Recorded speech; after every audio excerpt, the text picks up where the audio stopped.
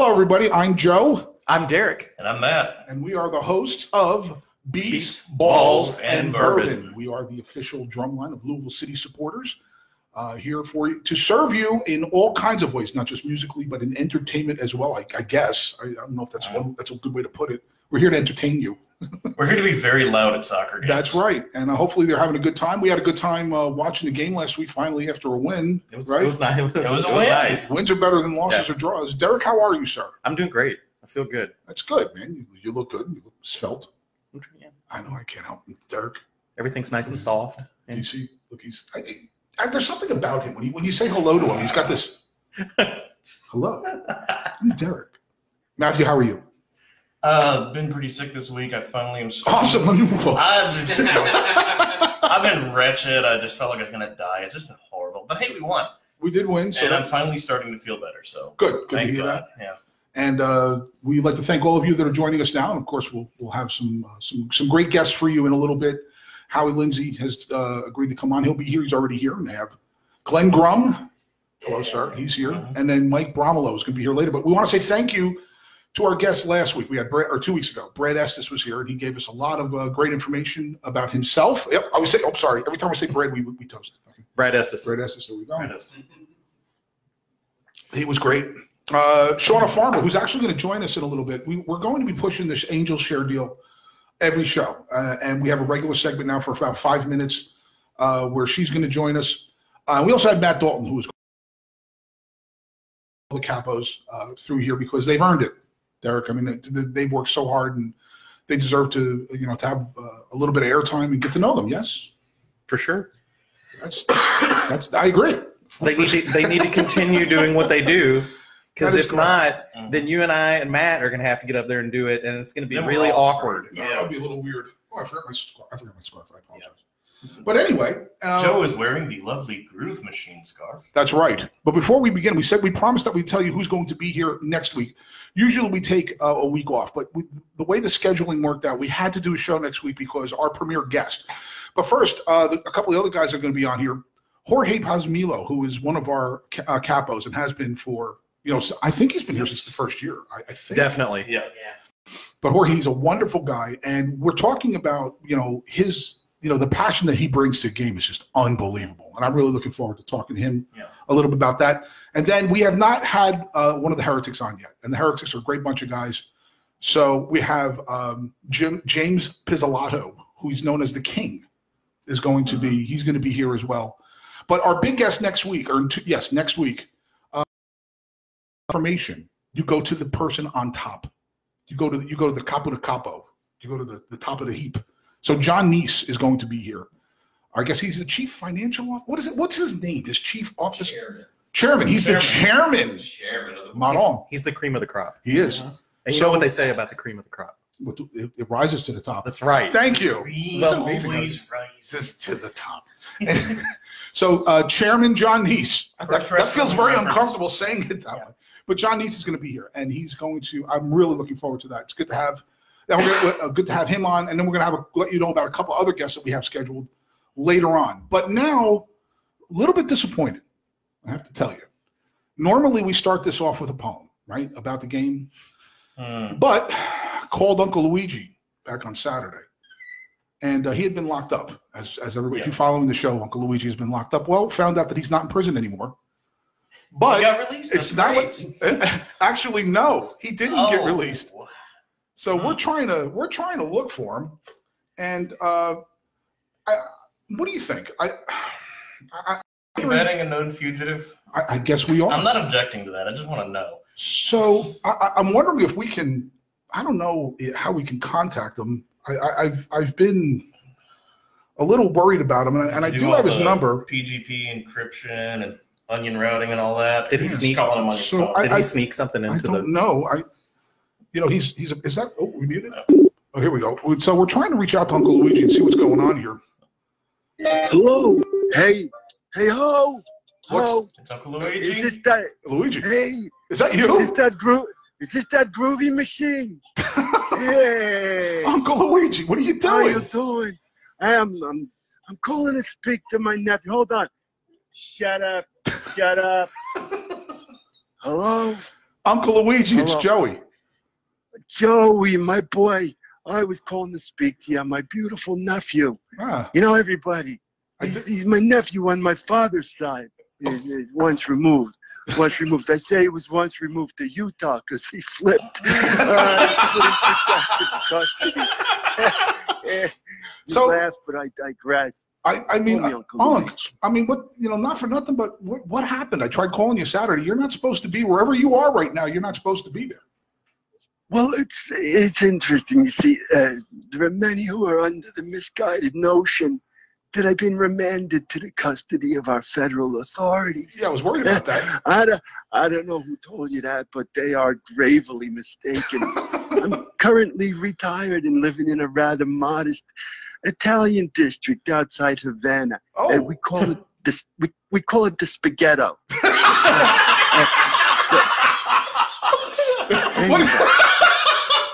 Wait a second. That doesn't. You're going to tell me that there's a part of Havana called the Spaghetto. Is that? Are you serious?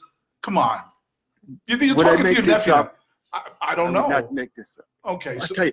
go ahead. So you might know I'm sitting here with my paisan Nunzio. You know, Nunzio, he ain't too bright. No, huh? He keeps trying to enter his ATM password in the microwave. It's pretty stupid. But He tripped over a cordless phone. Oh, jeez. you know, Go it ahead. takes him an hour and a half to watch 60 Minutes. But remember this, Joe. Remember. Go ahead. Un pollo con gomiti all'indietro non puoi ancora deporre uova quadrate. Right. Yeah. Which is? A chicken with backwards elbows still cannot lay square eggs. Come on, Joe. You haven't been away from Jersey that long. I know. I don't get to see as much as I don't get to see the family. I had to separate myself from it. You know what I mean, right? Well, there was some talk. I heard things. What did you hear? But Giuseppe, when you get to my age, you sit here and you reflect. You reflect on your career. And I remember my old grandfather. He introduced me to this thing of ours. You picture it. An old Italian Don is dying, and he called me, his grandson, to his bed, and he says, "A grandson, I want you to listen to me. I want you to take him a 45 a pistol, so you'll always remember me." And I said, "But Grandpa, I really don't like guns. How about you leave me a Rolex watch instead?" And he says, "Are you listening to me? Someday you're going to be running the business. You're going to have a beautiful wife, a lot of money, a big home, and maybe a couple of bambinos. Someday you're going to come home and maybe find your wife in bed with another man. What are you going to do then? Point at your watch and say, 'Hey, time is up.'" Jesus. Well, I don't want to cut this short, but I heard that you didn't write the poem, but apparently you had a friend of yours down there in Havana in the Spaghetto. you had him send us. Did you have him send us a song? Is that true? Yeah, I met a young gentleman here, and luck as would have it, I wrote a song about a LouCity. What are the chances, I ask you?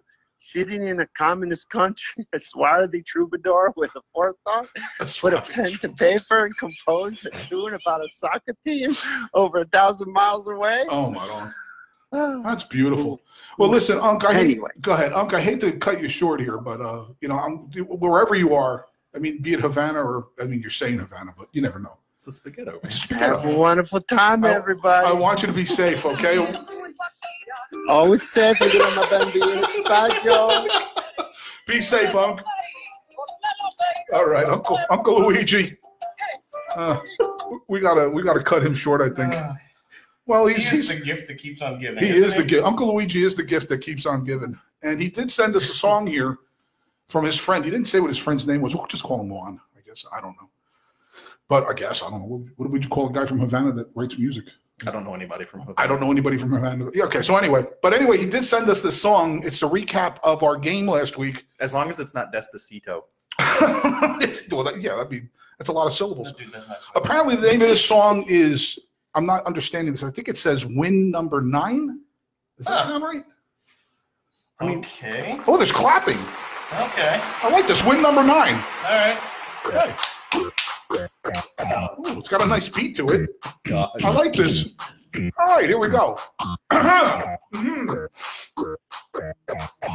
5, 6, 7, 8. That's all the wins we had, and that ain't too great. Sure, we love the boys, yeah, we really love them lots. But no matter what we try, we keep missing all the shots. So the game started up.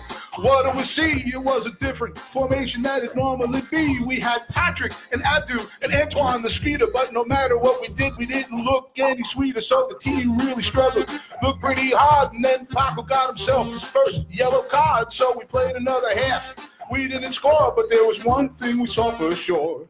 A little change of tactics in different spots. A little bit of Hubbard stopping shots.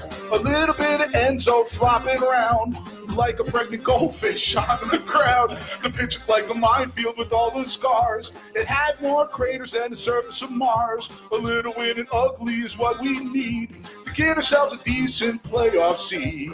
Yeah. I don't know what his name is, but he writes pretty good music. He does. He's got. I don't know. We should hire him. I mean, why not? And apparently there's another verse I got to fill up with space. So say something, please. Cheese sandwiches. Okay, cheese sandwiches. Here we go. Second verse. Second half barely started and the ref blew a call. And Paco got tossed, not fair at all. But Alex Martinez said something wasn't right. The ref gave him a look. Done for the night. Then Luke cleaned up some junk in front of the net, and we were winners once again. A little bit of different spots, a little bit of Hubbard stopping shots, a little bit of Enzo flopping around like a pregnant goldfish on the ground. A little bit of Oscar getting cramps. Finally, some good luck for the champs. A little win and ugly is what we need to get ourselves a decent playoff seed. Yeah. It's been an interesting year. Yeah. So is Luigi, does he have like an alter ego, like Luigi Vega? Yeah, it's Luigi Vega. Sometimes he's exciting, and sometimes he's not so exciting. Sometimes he's really, really exciting. And there we go. And sometimes it sounds like this.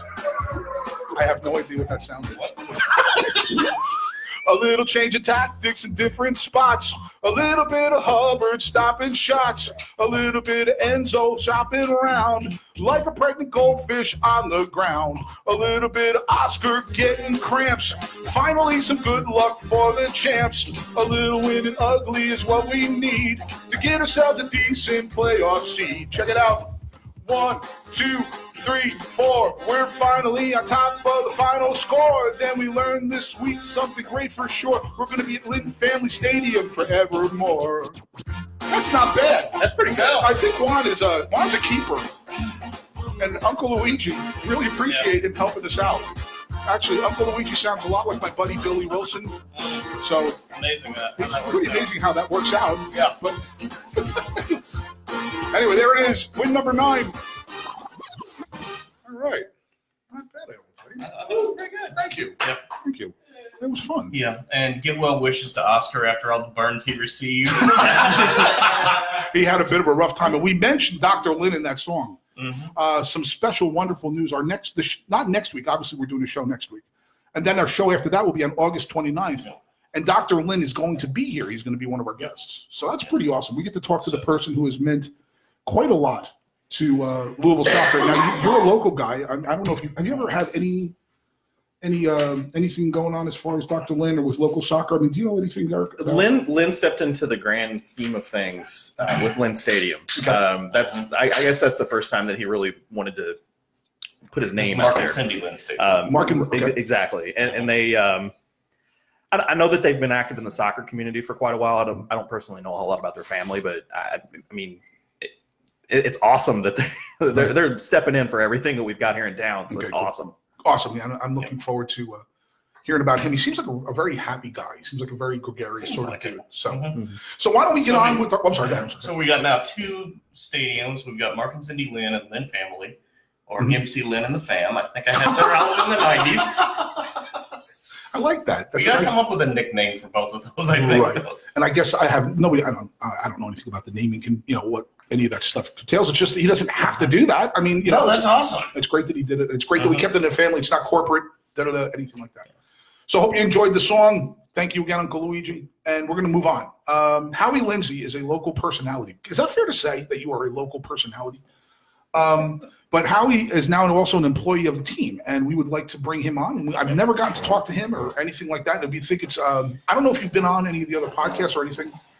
I know your voice is probably rather recognizable. Sure. And but thank you. Yeah, really definitely. Appreciate it. Thank you guys for having me in. I love it. And first, I didn't grow up in this area, but apparently, you've been doing a lot of radio and TV for a bunch, but would love to know a little bit about yourself before you got involved in the business. Sure. Where you're from and stuff like that. Yeah, from Bowling Green, down south, about an hour and a half south. We're famous for Corvettes and underwear. Those are the two things. We have a parade every year where people wear underwear in Corvettes and go through the town. Come on, it's a beautiful seriously? thing. It's Fruit of the Loom, right? The huge Fruit of the Loom plant. And That's so awesome. My lasting memories of childhood is watching parades go by with just Corvette after Corvette after Corvette, and these Fruit of the Loom people, like the grapes and the big apple and the one guy who's a pear, that would be me, little pear shape, and they all go through the parade in these Corvettes. I didn't realize until I left Bowling Green, coming up here to U of L for college, that it's not normal for people not to have a Corvette in their It's not normal to drive around with it. It's not normal to drive around in your underwear. That's correct. I do it all the time. What? Just through the drive-through. You can't go inside the restaurant in your underwear. You got to go through the drive-through in your underwear. So I came up to Louisville for school. Thought I was going to be a political speechwriter, and went to Frankfurt and realized that's Thank you. That didn't work out. No, it's a terrible We're glad you're here. Yeah. Terrible place. No one should ever go there. Right. And so I realized that, hey, sports is fun. Yeah. Let me run some sports websites for a while. Awesome. Yeah. And how long ago was that? Was it, say, around? Right around 2000. Okay. Yeah, right around 2000, I started with internet company called High Speed Access way back when. If you got anybody, old HSA people, old charter employees. I was in the first charter class. Hey, there you go. There you go. Small world. It is remarkable how many people in the tech industry here locally either work there for a little while or work there for a long while, or it's kind of a fraternity there, and sorority. But it's cool. We all started in the tech industry, running websites and things, and so I started on the U of L beat. Started running U of L websites and was there for 15 years. Awesome. Yeah. Awesome. And then I guess eventually you transfer into doing more, announcing more show stuff. And how'd that come about? I mean, essentially, anytime anybody said, "Can you try this? Can you do this? We need to fill in," I said yes. Guinea pig. Good. Every time. Yeah. They're like, "We need somebody to fill in on this TV show." I was like, "Yeah, I'll do that." And we need somebody to figure out how to make this magazine. I was like, "Yeah, I'll do that. I'll figure that out." And so I just kept saying yes to the point where they were like, "This guy's always around. I guess we should give him a job." Right. And so they did. I was a morning host on 790, the big sports station in town, and then I did that for about 2.5 years. And then Brad Estes, I'm sorry, I don't have my drink. Oh, Brad Estes, President Brad Estes. He knows the show. He and I had a very good lunch, and it was kind of like, wow. Having lunch with Brad is see a vision. He's such a good dude. Oh, I keep saying that, like I want to carry his water for him. He doesn't need me to, but he is generally a decent human being. Absolutely. And he conveys a vision extremely well. Yeah. And when he conveyed the vision of, this is what we're building, this is where we're going, do you want to be a part of it? I was like, yeah, that sounds awesome. That's awesome. Yeah, because this is a legacy thing. It's not just a job. Exactly. It's not just this is something that will be part of our community for the next 40 years. Yeah, absolutely. And I guess to backtrack a little bit, you're on the radio show, 2.5 years. Give me the weirdest thing that happened when you were announcing. You're doing a show? And yeah. What's like the oddest thing that happened while you were announcing? We've had some weird ones. We've had anytime you're on remotes, those are always because you never know what's going to happen. We've had people moon the show while the show's going on. We had what I thought was a robbery going down at one of the locations. Come on, tell us about that. It was just I thought that the guy comes in a trench coat, and I'm immediately thinking, it's kind of warm for that. Thankfully, you thought it was just a robbery. It wasn't anything else. Well, yeah, no doubt. A dude in a trench coat. Well, and I thought, that's, Derrick, you don't know anything about that stuff, do you? No. Okay, good. Absolutely not. Well, and there was like a commotion up at the counter, and I thought there was an issue at this liquor store where we were doing the show, and luckily they had a security guard right there, and the security guard comes in, he's like, hey, you gotta leave.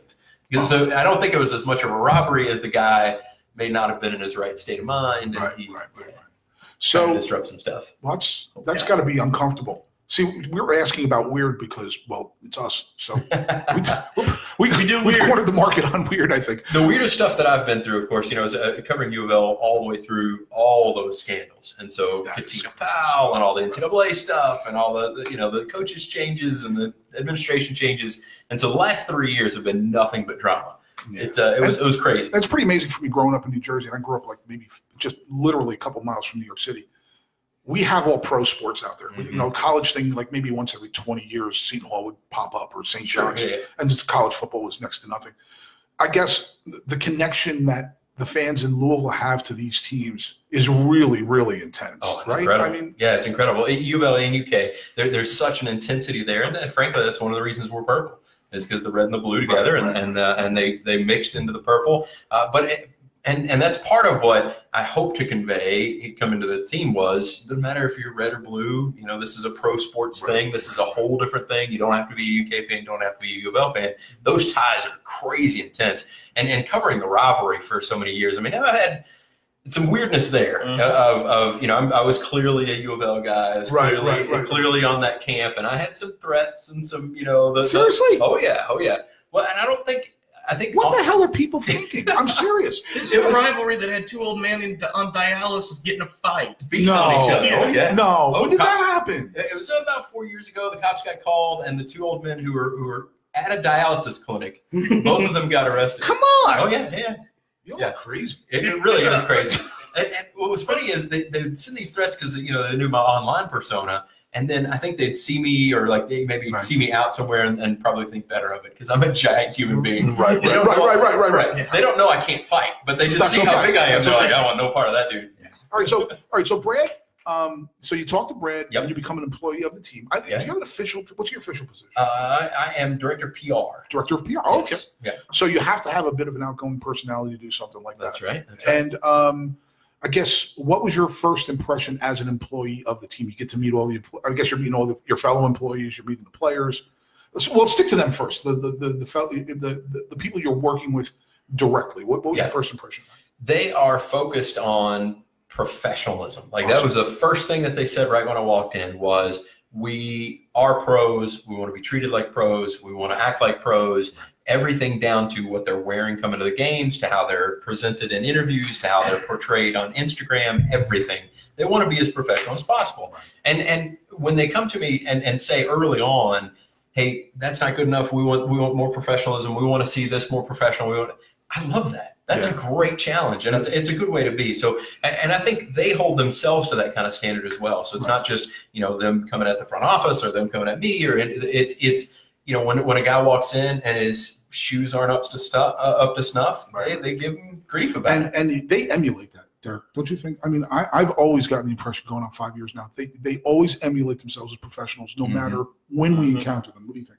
That's every single time, for sure. So yeah. And in practice, they challenge the heck out of each other. I mean, they go after each other, and that's the one thing that Hack has said all season long, no matter win, lose, or draw, whatever, is they go after each other every time in practice. And several times before games, he said, "Listen, I want you all to go after this other team like you go after each other in practice." And I've heard him say that 8-9 times this year. Wow. Because what he's doing is challenging them to say, listen, you challenge each other every day. You go after each other to the point where, I mean, they're screaming at each other in practices. Right. Go after the other team that same way. Awesome. Okay. All right. So now you've met all of them, but eventually you become exposed to the fan base. Mm-hmm. So tell me what that's like, and then sincerely compare what you experience at Louisville City games to what you may experience at a U of L basketball game. Yeah, I think that the overall volume of U of L is so much bigger, just because absolutely. There's so many people. They are so entwined in the society. Yes, and so entwined in the society. But what's interesting is it's like your group is much smaller, but you make a really big noise, which is really, really cool. Right. And what's funny is that it starts probably here with the groove machine is how loud that noise is. And it's like something where it was recorded at a smaller volume and then you crank it up real loud. And so it's interesting that there's a natural volume of all these U of L fans just because there's so many of them, but the volume of LouCity is growing. And the other thing is it's infectious. My kids and I started coming to games about 2 years ago. Okay. I've got 7, 4, 3, and 1. Okay. The older two, 7 and 4, are both boys, and so we bring them to the games, and they roll around out there and run around the pitch, and they love that. Yeah. They love the drums, they love the smoke, and so it's infectious for them. And the more that we were around it, the more I was like, hey, this is cool. I like coming to it. And I tell you, from the first year, we always said, I would always tell everybody, if you haven't had a lot of experience in marching band, drum corps, stuff like that, when you want to get people to come to something, you connect to the kids. Yep. Because the kids are like, I want to go. Mm-hmm. I want to go. And my the son parents are every like, time. Right. Every time there's a home game, my kid is. Yeah. Right. He's. So so we're not going to apologize for getting your kids hooked. No, and that's a good thing. What's interesting as well is that there's a fine line between getting the kids hooked and being too, I don't know any other word for it, family friendly. Where it's like that's right. You know, you brought up. Thank you. And we don't want to go that far because then it loses the cool factor. That's an excellent point. And so there's a fine line, and LouCity so far has been skating right down that line. Okay. I love it. And I'm going to go. That's a great thing that you just brought up. You've been to I've been to U of L football games. I had season tickets. Mm-hmm. U of L basketball games. That audience can get pretty wound up. And it's not just R-rated. You know what I'm saying? Yeah. And you're an announcer and you're a father, right? Mm-hmm. How do you balance that? I mean, you're going to bring your kids to a game, and be it a U of L game or a soccer game, you're going to run into that no matter what. So how do you balance that? I think that the thing is where you sit. I mean, really, good point. We will view kind of the Cooper section from afar. Right. I mean, we don't get in front of it, and we don't get all the way down in the pit. We will view it from afar when I've got the kids. And it fights my natural tendency because when I go to concerts, when I go to parties and things, I want to be right up front. I want to be right in the middle of it. I want to be right there. And so I think they do too because they're my kids, but you just got to exercise judgment there because they don't need to hear some of those things. As a musician, I have to know now. You're a music fan. Oh yeah. Who's your favorite band? This could be the end of the interview, Barbara. Yeah. It's tough. I've got so many favorite bands. I grew up on country bluegrass. Sure. That was my I love bluegrass music. And I'm from New Jersey, and I love bluegrass music. It's so technically challenging that it's absolutely incredible. They are players, man. Ricky Skaggs and that whole crew, and that's my heritage. And so I grew up on like Garth Brooks and that kind of 90s country was near and dear to my heart. And so I've kind of revisited it recently, and I've been listening over and over and over again to the Mavericks. Okay. And Raul and it's over and over and over again, and my kids are starting to like it as well.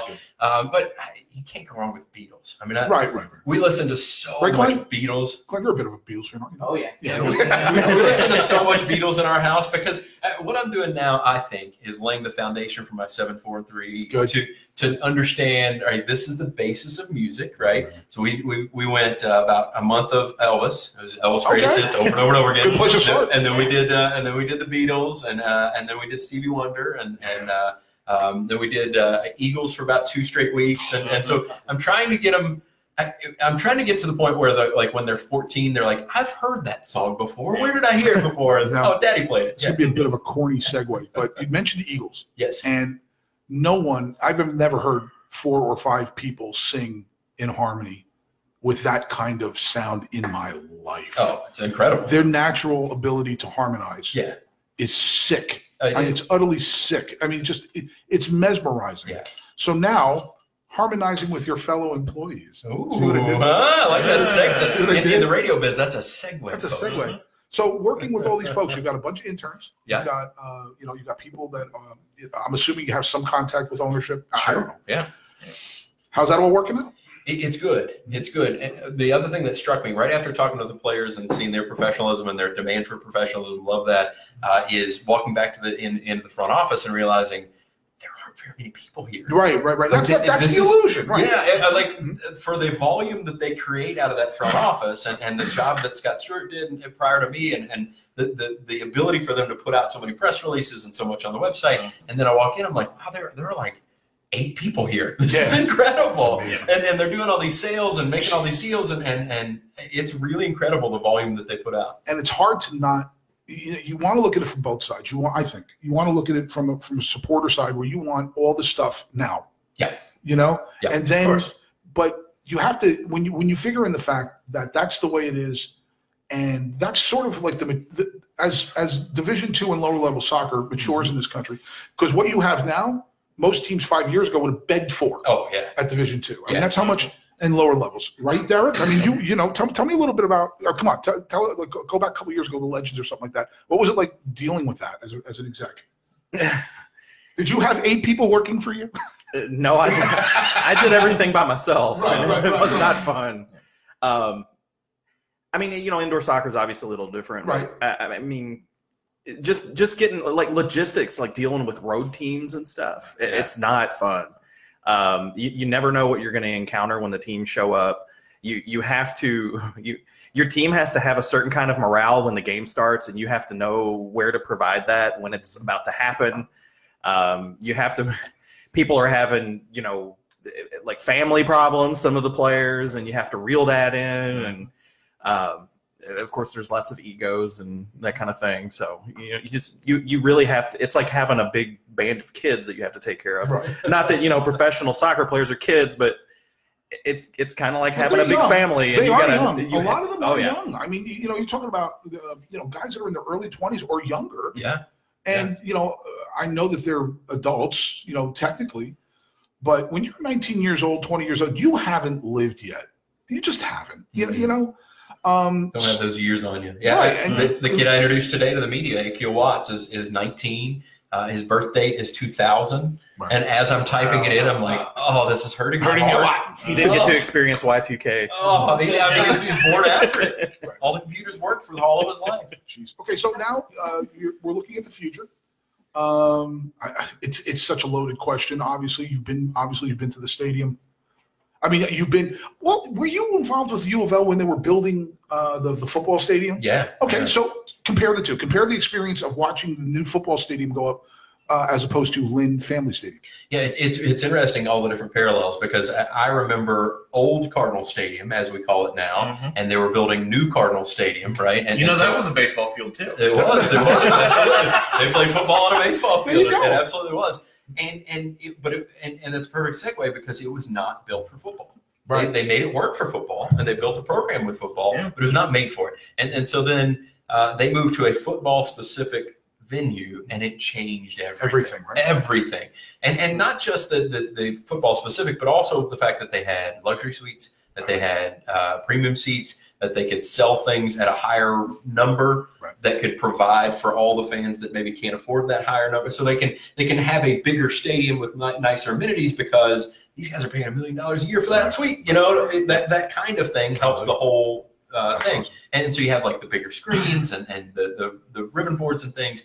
And so everything changed with that stadium. Okay. And but they kept the same kind of fervor on the field and among the fan base. And that's the goal here, is that economically everything's going to change with the new stadium. Yes, absolutely. Everything's going to change. The club's going to change. But the goal is to keep that same fervor, that same roots that built it at Slugger, and try to avoid the this is the way it's supposed to be, and this isn't nice enough thing for at least 3 or 4 years. Right. I remember I was among the first class to go into Cardinal Stadium. It was during my college years, and it was like year 2 or whatever, and they're like, oh, the sightlines here are so bad. Like, shut up. Exactly. What's wrong with you? Exactly. We set bleachers on an old baseball stadium. Golly, people complain. And you also touched on something that's really cool to mention too. The entire the program itself, the improvement in Louisville's program when they moved into the football stadium. We were just talking about this before we started. Louisville City is going to be, I think, and I think a lot of us think, the premier place to play in the United States and Canada if you're not playing in Division I. Absolutely. So it will draw free agents. It'll draw free agents. Yep. It'll draw, like we were talking with Brad last week, it'll draw people that want to play here in friendlies as well, that necessarily, they want to play on a nice field. They want to play in a venue in an unclaimed territory, using sort of a wrestling term. Sure. This territory, and I keep pushing this. You're talking about affiliations and stuff like that, and we can do better than if we choose to affiliate someday with an MLS team. You know, what's your experience with European soccer? Anything?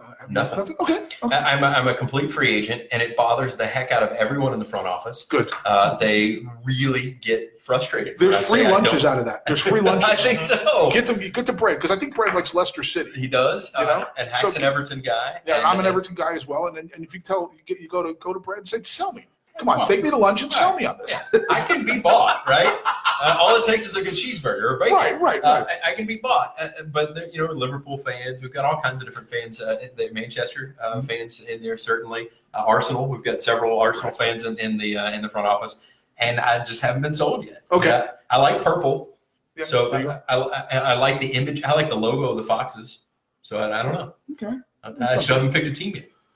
I'm right there with you, Howie. Yeah. I have not picked an EPL Free team. agency. I like it. Right. And I guess looking forward to your personal involvement in the future. What you talk about public relations? What new things? I'm not asking you to tell you, whatever. I have no interest in asking about plans that we don't need to know about. Sorry. But what would you like to see? What do you think we can do more? What do you see we can ramp up as new ways to reach out to the community? I think there are a couple different things. I think the job that Mario and the team is doing with Mario at reaching out into the community, I think that needs to be spotlighted. It sounds like he's been a huge asset. Oh, he's incredible. He's great to work with too. He's one of those guys that's always smiling, We'll happy. have to get him on here. Oh, he's fantastic. Absolutely fantastic. We need to get him on Twitter. But honestly, he's like a beautiful bird. Right. And you don't want the beautiful bird to get hurt. Right. And my fear is that if you get on Twitter and he sees what a dark, awful place it is, it is terrible. That my beautiful baby bird Mario will realize that this is an awful place to live, and I don't want that for him. So actually, I'm okay that he's Twitterless Mario. Okay. Yeah. And that's the big part is highlighting some of the cool things that they're doing now. The other thing is giving fans as much access as I think you all need and deserve. Right. And this fan base is getting more and more rabid, and you want to feed that as much as possible. And so we had the coaches show on the radio. Okay. I don't think that was the right venue, even though that I was on it and I liked doing it, and I had fun doing it. I don't think that's the right venue. I think it's actually something more like this, where it's a video cast. Exactly. Where we can do a Facebook Live kind of thing, where we can do a YouTube Live kind of thing. That's what I want to see. There's something about doing it this way. Yeah. When you introduce and talk to people, there's something really fun about this. And we will always say thank you, Derrick, because this is Derrick's place. I mean, he's offering his place up. But there's something about doing it in a venue like this that's friendly. I don't know what the word is. It's not cold. Yeah. And I've always wondered what it would like to hear, like the radio show that you guys. Well, before we even get to that, plug the radio deal, 790. Sure, yeah. We do Soccer City Radio every Saturday morning. It's Lance and Kevin; those two fight, and I get an interview fight. It's so much fun because you've got Kevin and all of his just technical knowledge and smarminess, and Kevin's got that young 21st century. Knows everything, which is fantastic. It's fantastic. He's a great kid. And the trouble is that he actually does know so much. Absolutely. And then you got big, Lance and they'll get going. They don't call him the Bear for nothing. Oh, he's fantastic. He's fantastic. Lance getting fired up is entertainment. Yeah, you see the technical side of it and you see the heart of it, and both of those two things are what has made LouCity so successful, and it makes the show successful as well. It's a lot of fun to watch those two go at it. Yeah, and that's what we've been talking about, taking this deal to do remotes, that kind of thing. Maybe that's the kind of thing you guys are, because I think as much exposure as we possibly can as a family is how this thing takes it to another level. Here's what we do. I didn't clear this with anybody, just because it just there popped you go. in my head. Pretend he's not asking for permission. We take this setup and set it up in the 790 studio and do a dual show at some point. I think we can work that out. Now, don't twist my arm. The only rules, of course, are FCC rules, right? Absolutely. I was just in Washington. Which we do too. We do that. Yeah, I was just in Washington, so we were right next to the FCC building, and I had to laugh. We never say bad words. That's good. But we can do almost this. never say bad words. Never say bad words. Matt stunned the heck out of us a couple of weeks ago. Go back. By the way, I'm going to plug that. If this is the first time you're watching this, We load these up to YouTube on Friday, so you can watch it on Friday. And we also have the audio feed, which is now available on iTunes, which we now have a ton of subscribers after our first week. Anyway, I'm sorry. That's great. Yeah, we would love to do stuff like that, but it's not even it's doing remote stuff together. There's been a real effort over the last year. I know you just come on, but there's really been an effort recently to start working together a lot more. Yeah, that's good. Glenn's on. I mean, he's working family, with the board. Yeah, and absolutely. He'll tell us more about that too. It's just the more we can do that is the better it gets, and the more those lines are crossed, and we're marching in lockstep. I mean, now as somebody who's an employee, you're a fan too, but you're an employee. How do you see that? I mean, you mentioned one example of how that possibly could be. What else would you think? Yeah, I think the more work together, the better. And part of what we want to do as a front office is encourage it where we can and get the heck out of the way when it's not our business, right? And so we don't want to force stuff if we can possibly avoid forcing stuff. We don't want to force stuff.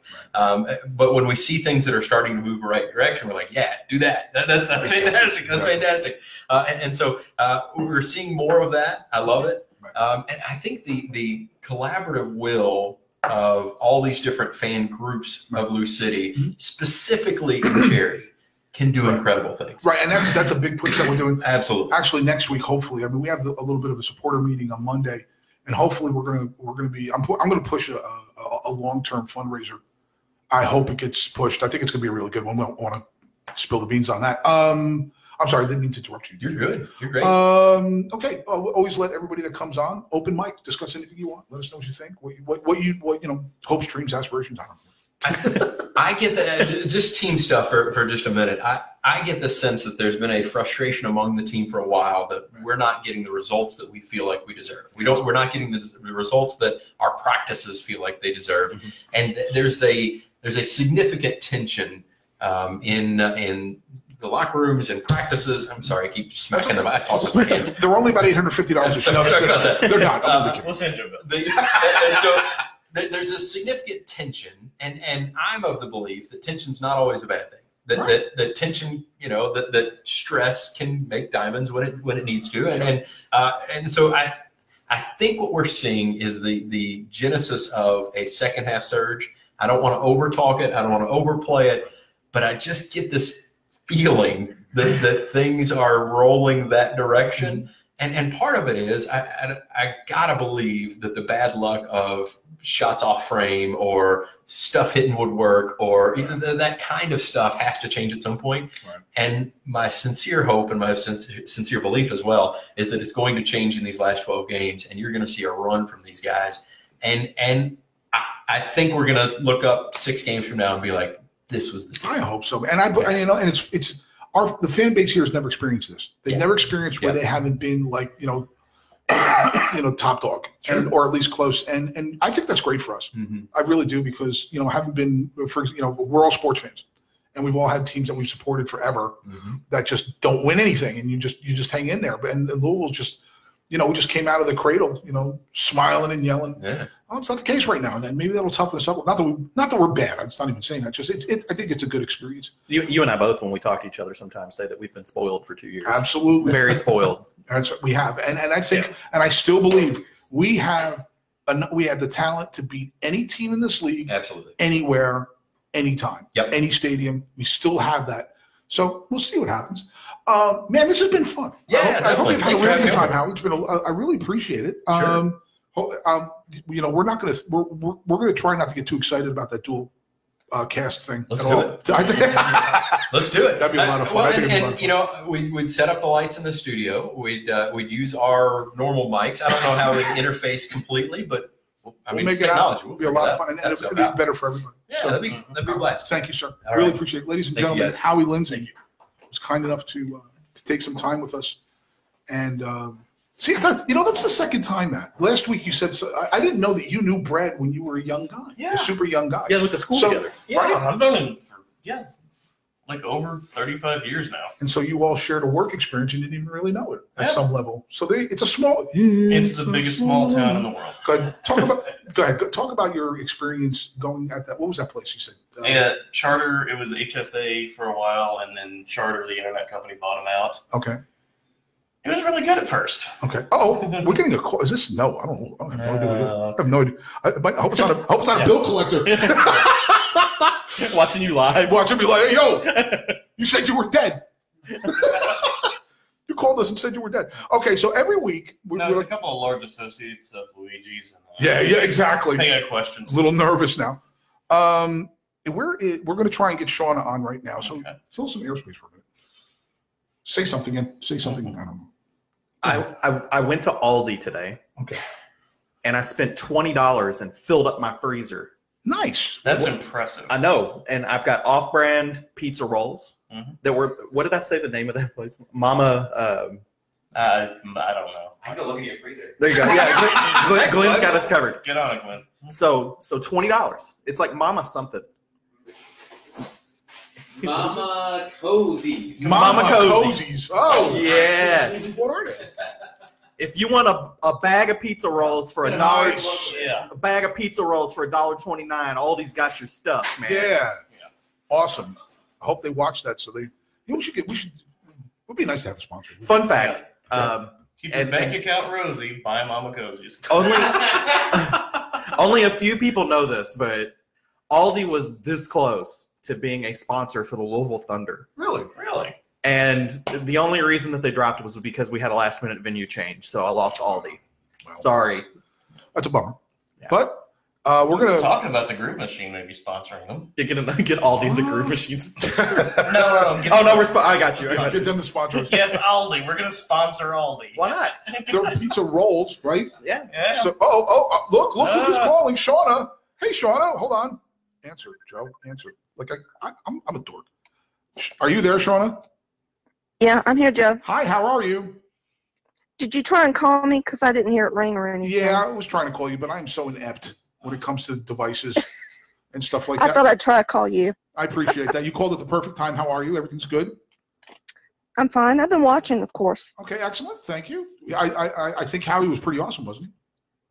He was. Yes, he was. Now, before we get an update on Angel Share for this month, we need a Bobo update. How's the dog doing? Oh boy. Go ahead. Bobo's laying right here. Bobo got in trouble last week. Uh-oh. What did you do? A week ago. The Clarksville Volunteer Fire Department had to go out on a boat and haul his ass out of the Ohio River. No way. What did he do? Oh my God. Well, I was out along the Ohio River last Thursday afternoon. Okay. And he was pulling badly on the leash, which he never pulls. Mm-hmm. So I handed the leash off to someone else, and that someone else, even though I told them do not let him off the leash, unclipped the leash. Oh, man. He immediately started running. Now, mind you, the water was not visible.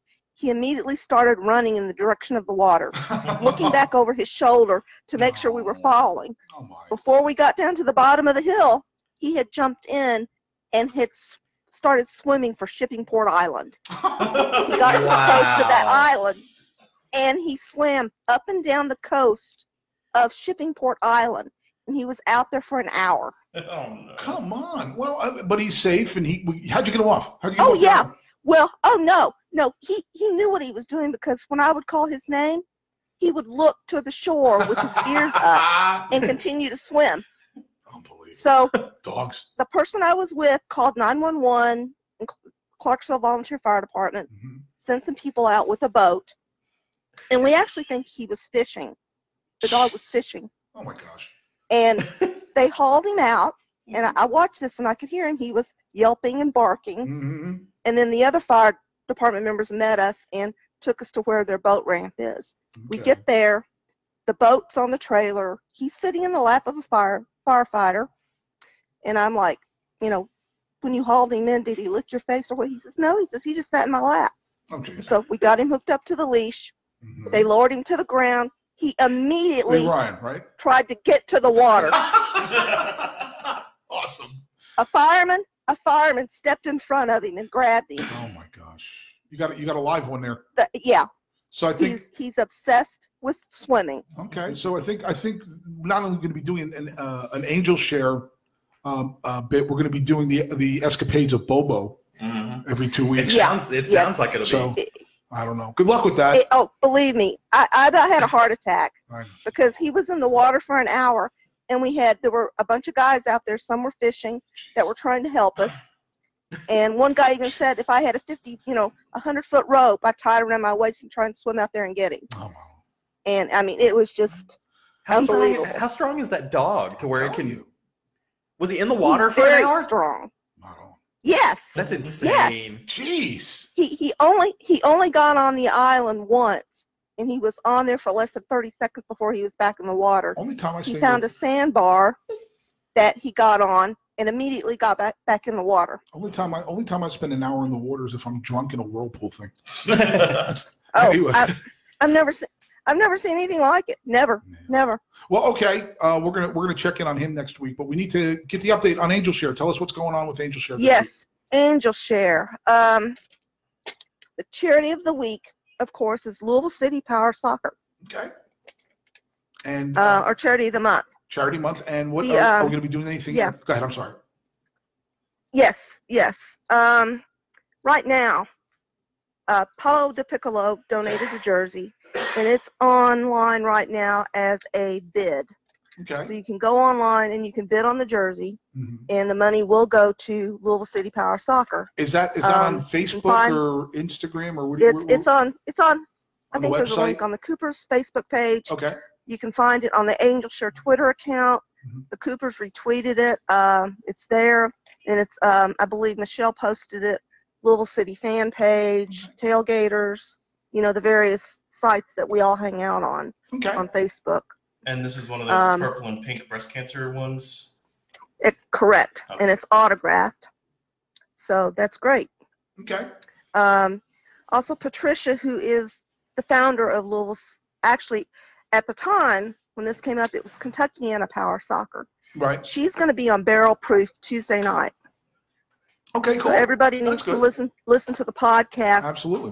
Next Wednesday. We will do that. And you will find out, everybody can find out more about the Power Soccer and how this relationship between Kentuckiana Power Soccer and Louisville City Power Soccer developed, because the team has adopted this Power Soccer team. And awesome. For those that don't know, Power Soccer, it's a sport for individuals who use a motorized wheelchair. Right. It doesn't matter how it's operated. It could be by breath, by joystick, by eye movement. However they operate their motorized wheelchair, they can play. Awesome. Hey, Sean, and they play. Sean, they play on a basketball court. Typically, I don't do this, but we do have a question in the chat. When are we going to get to see another Power Soccer match? Do you have any idea when that might happen? Hopefully that it's supposed to maybe happen. They're going to try and I think do it at one of the tailgates in August, because this is a month-long thing. The team is supposed to be doing a kit reveal for the Power Soccer team on Sunday, August 11th. August 30th? Now, Howie just told us August 30th. August. Oh, it is the 30th? Okay, I wasn't sure, because in my notes I put look for more information online, because it was kind of up in the air, the last information I got as to the specific date. Awesome. But I think they're going to try and do like a game or a practice before one of the matches. I think in the tailgate area maybe. And that's awesome. And that's one of the things. And that's one of the things that we've been talking about and we keep talking about, is that's the kind of stuff that being a part of this is really makes it way more important than winning or losing soccer games. Sean, I'm sorry, Sean, we got to move on. But is there anything else specifically towards Angel Share you want to share? Yeah. There's going to be a raffle for a Cooper's Craft Barrelhead that's been signed by all the team. Wow, that's pretty cool. $5. The raffle starts this Sunday, August 11th. Tickets are $5 as usual. If you can't be present to win, give your ticket to somebody who will be there. Excellent. And the drawing will be held. We're looking at holding it at the August 24th tailgate. Okay, cool. Excellent. Right. Well, thank you for sharing that, Sean. And then we're going to talk to you. We're going to call you next Thursday with more Angel Share info. We're going to be talking about a fundraiser that we're going to start pushing next week, and also the exploits of Bobo.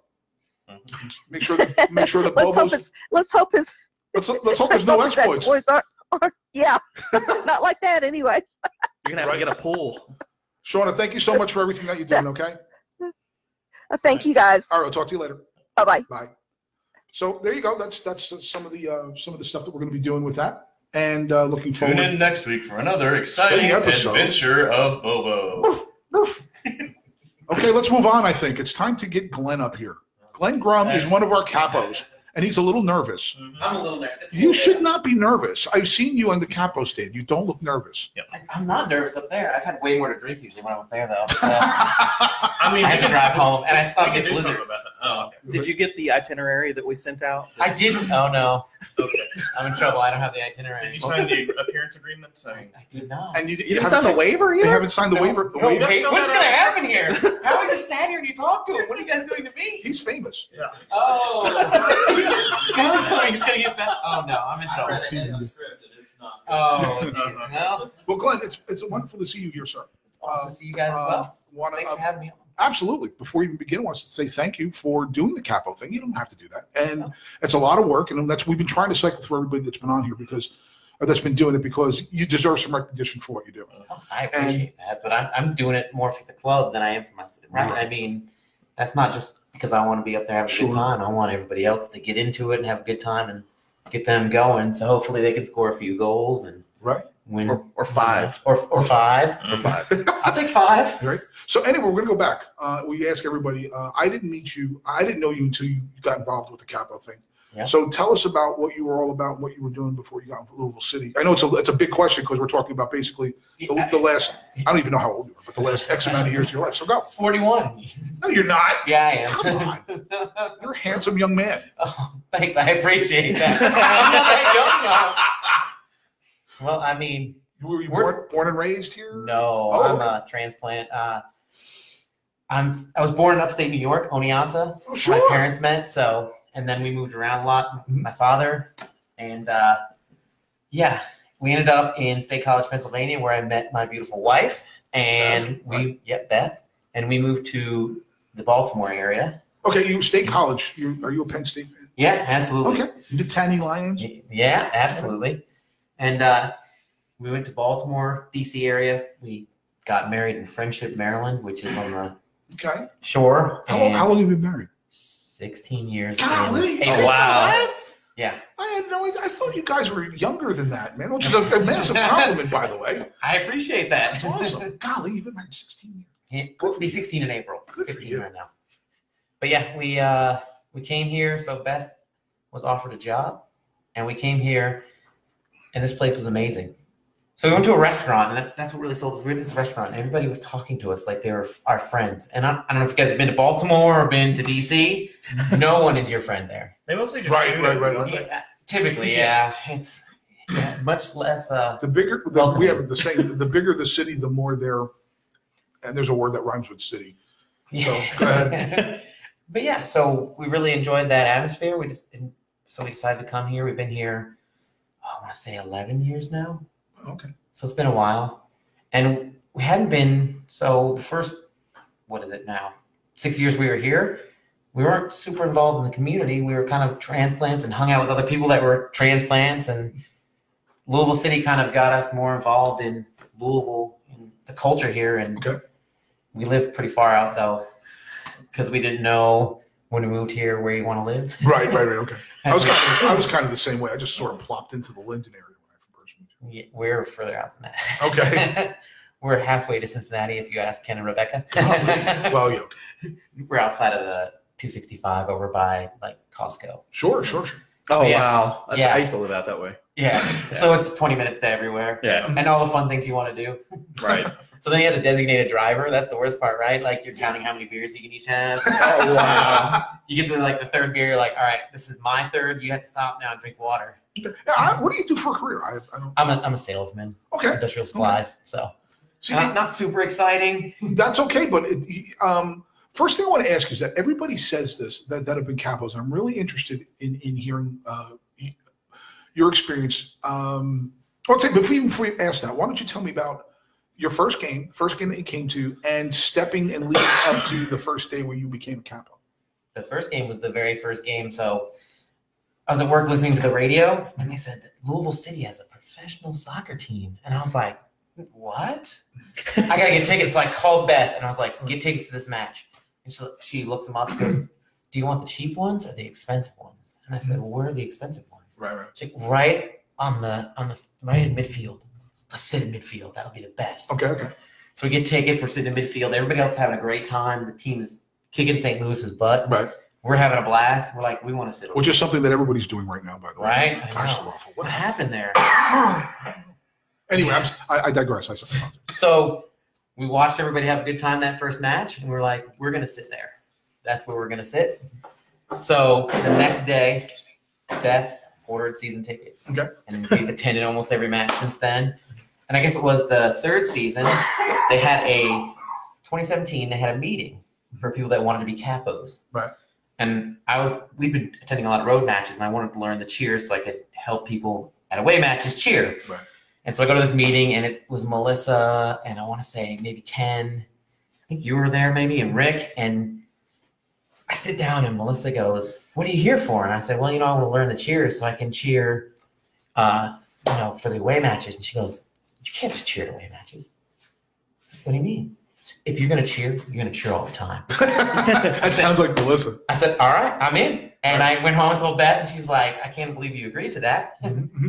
And that first match, the first time I got up there, I think was with Melissa, and it was intense, and it was so much fun, and getting everybody going. Yeah, it's a good time.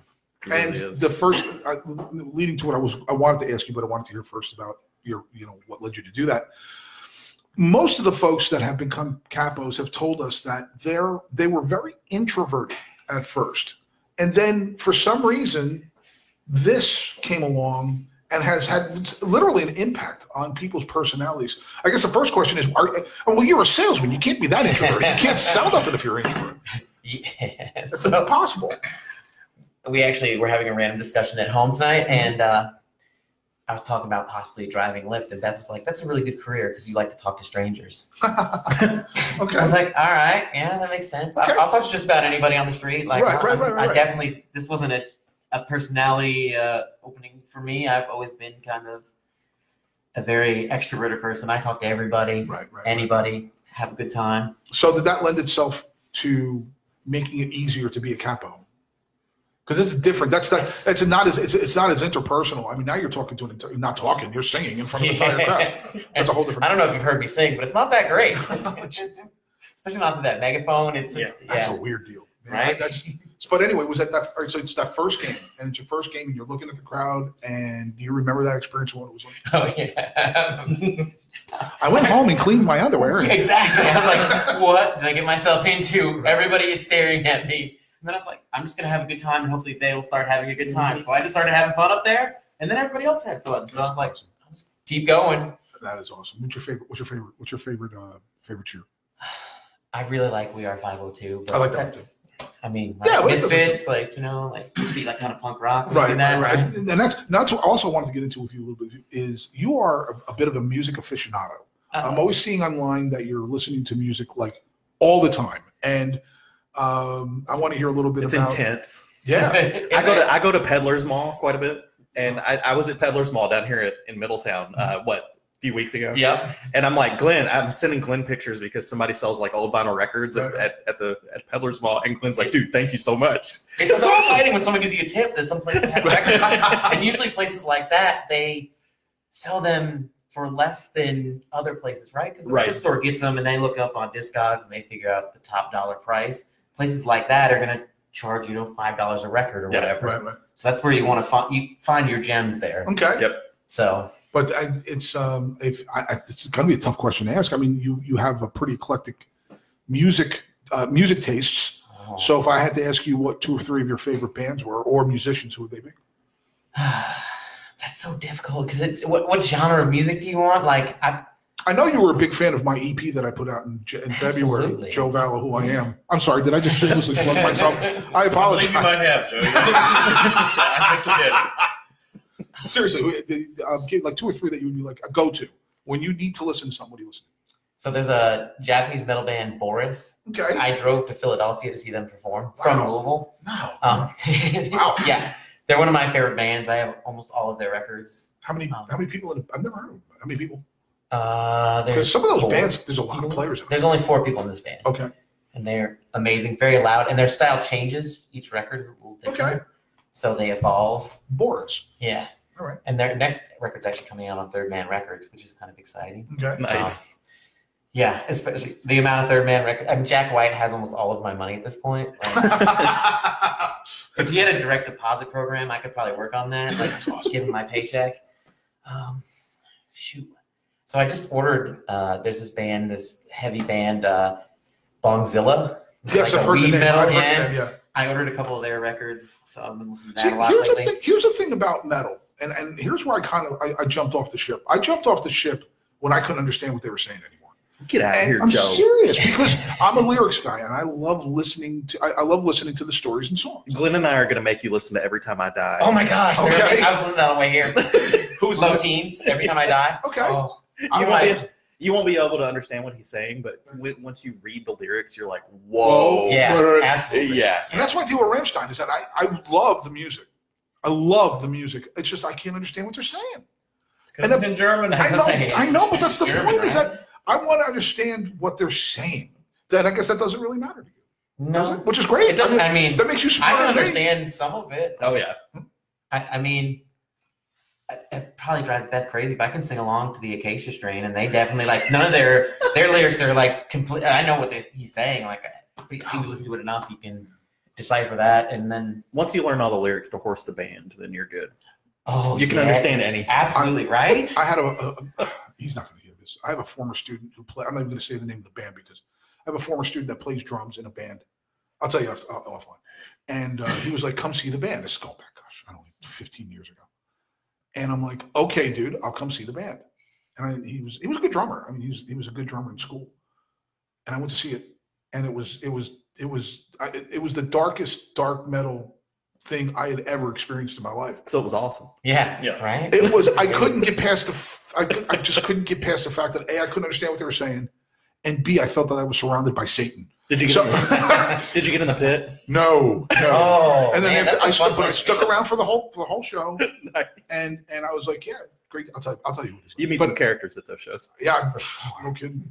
But okay, so vinyl or digital? Oh, I'm all vinyl. Really? I have about 3,000 records. Hey, but have you ever played an instrument? Not well. Okay, so you never recorded. If you've ever recorded, I mean, a lot of people they'll say that they like doing it analog, they're lying out their ass. Because digital is so much easier. Like I could do, like when I did my thing, I did most of all the solo work and all the keyboard work I did in my apartment. Wow. You know, and that's why I guess for me it's experiencing it from that side of it and how easy it is. So a good vinyl system would be. I mean, I don't want to ask you what you have, or unless you want to say it. I mean, it's up to you. Which one? Oh, there you go. All right, there you go. My favorite is probably my Rega RP1 turntable. Everything sounds so. Some people would argue that that's actually an instrument, so you can play instruments. Come on, there you go. There you go. So, I'm awesome at playing that instrument. So. All right, so you're doing. I want to ask you something about the signs on your back. You put different signs on your back. Yeah. Where did that come from? When did that start? A punk rock thing, right? Like you'd go to a punk rock show and you'd get a back patch from the band, and you'd put it on your vest. Okay. So I decided that I would put a little message on one for each match, right? Make it match specific. So it's supposed to be something. Sometimes it's a pun. Sometimes it makes it more serious. But typically it's just. I always look for them. Like, I always look for them. I read your back, Glenn. Awesome. So what's your favorite? Do you have a favorite that you did? Oh. I don't know that I have. I really I did the one that said freedom in red, white, and blue a couple matches ago, but just because I actually painted it really well.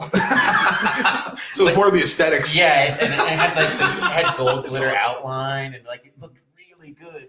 Didn't necessarily have an awesome. I mean, freedom's an awesome message, but it wasn't like one of those really creative messages where I used a nice pun to make fun of our opponent. Right. And all right, so now you're part of the whole deal, and you're really ensconced in all of this. You've been to the stadium, I'm assuming, a bunch of times. I'm going to guess that you've been there once or twice. Only once. Come on, really? I've only been there once. Okay. I almost missed the turnoff coming here today. Looking at it, I swear to God, I swear. I was inside on Monday, and I walked because they did the naming rights thing, and I went down there and.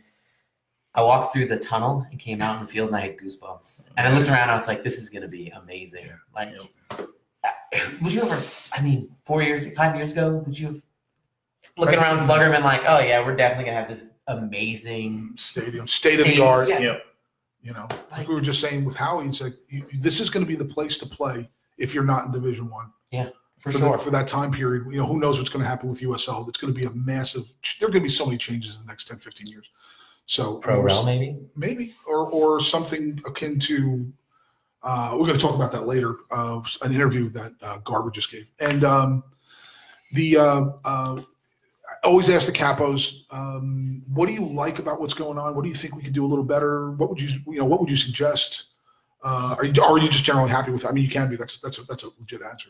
I mean, I'm generally pretty happy. I think that trying to get more people involved with the march might be a good thing. Yeah. Like, I feel like the first couple of years it was real like show of force. We came down the street. There's a bunch of us, and I feel like it kind of has fizzled out. Maybe that's people don't want to.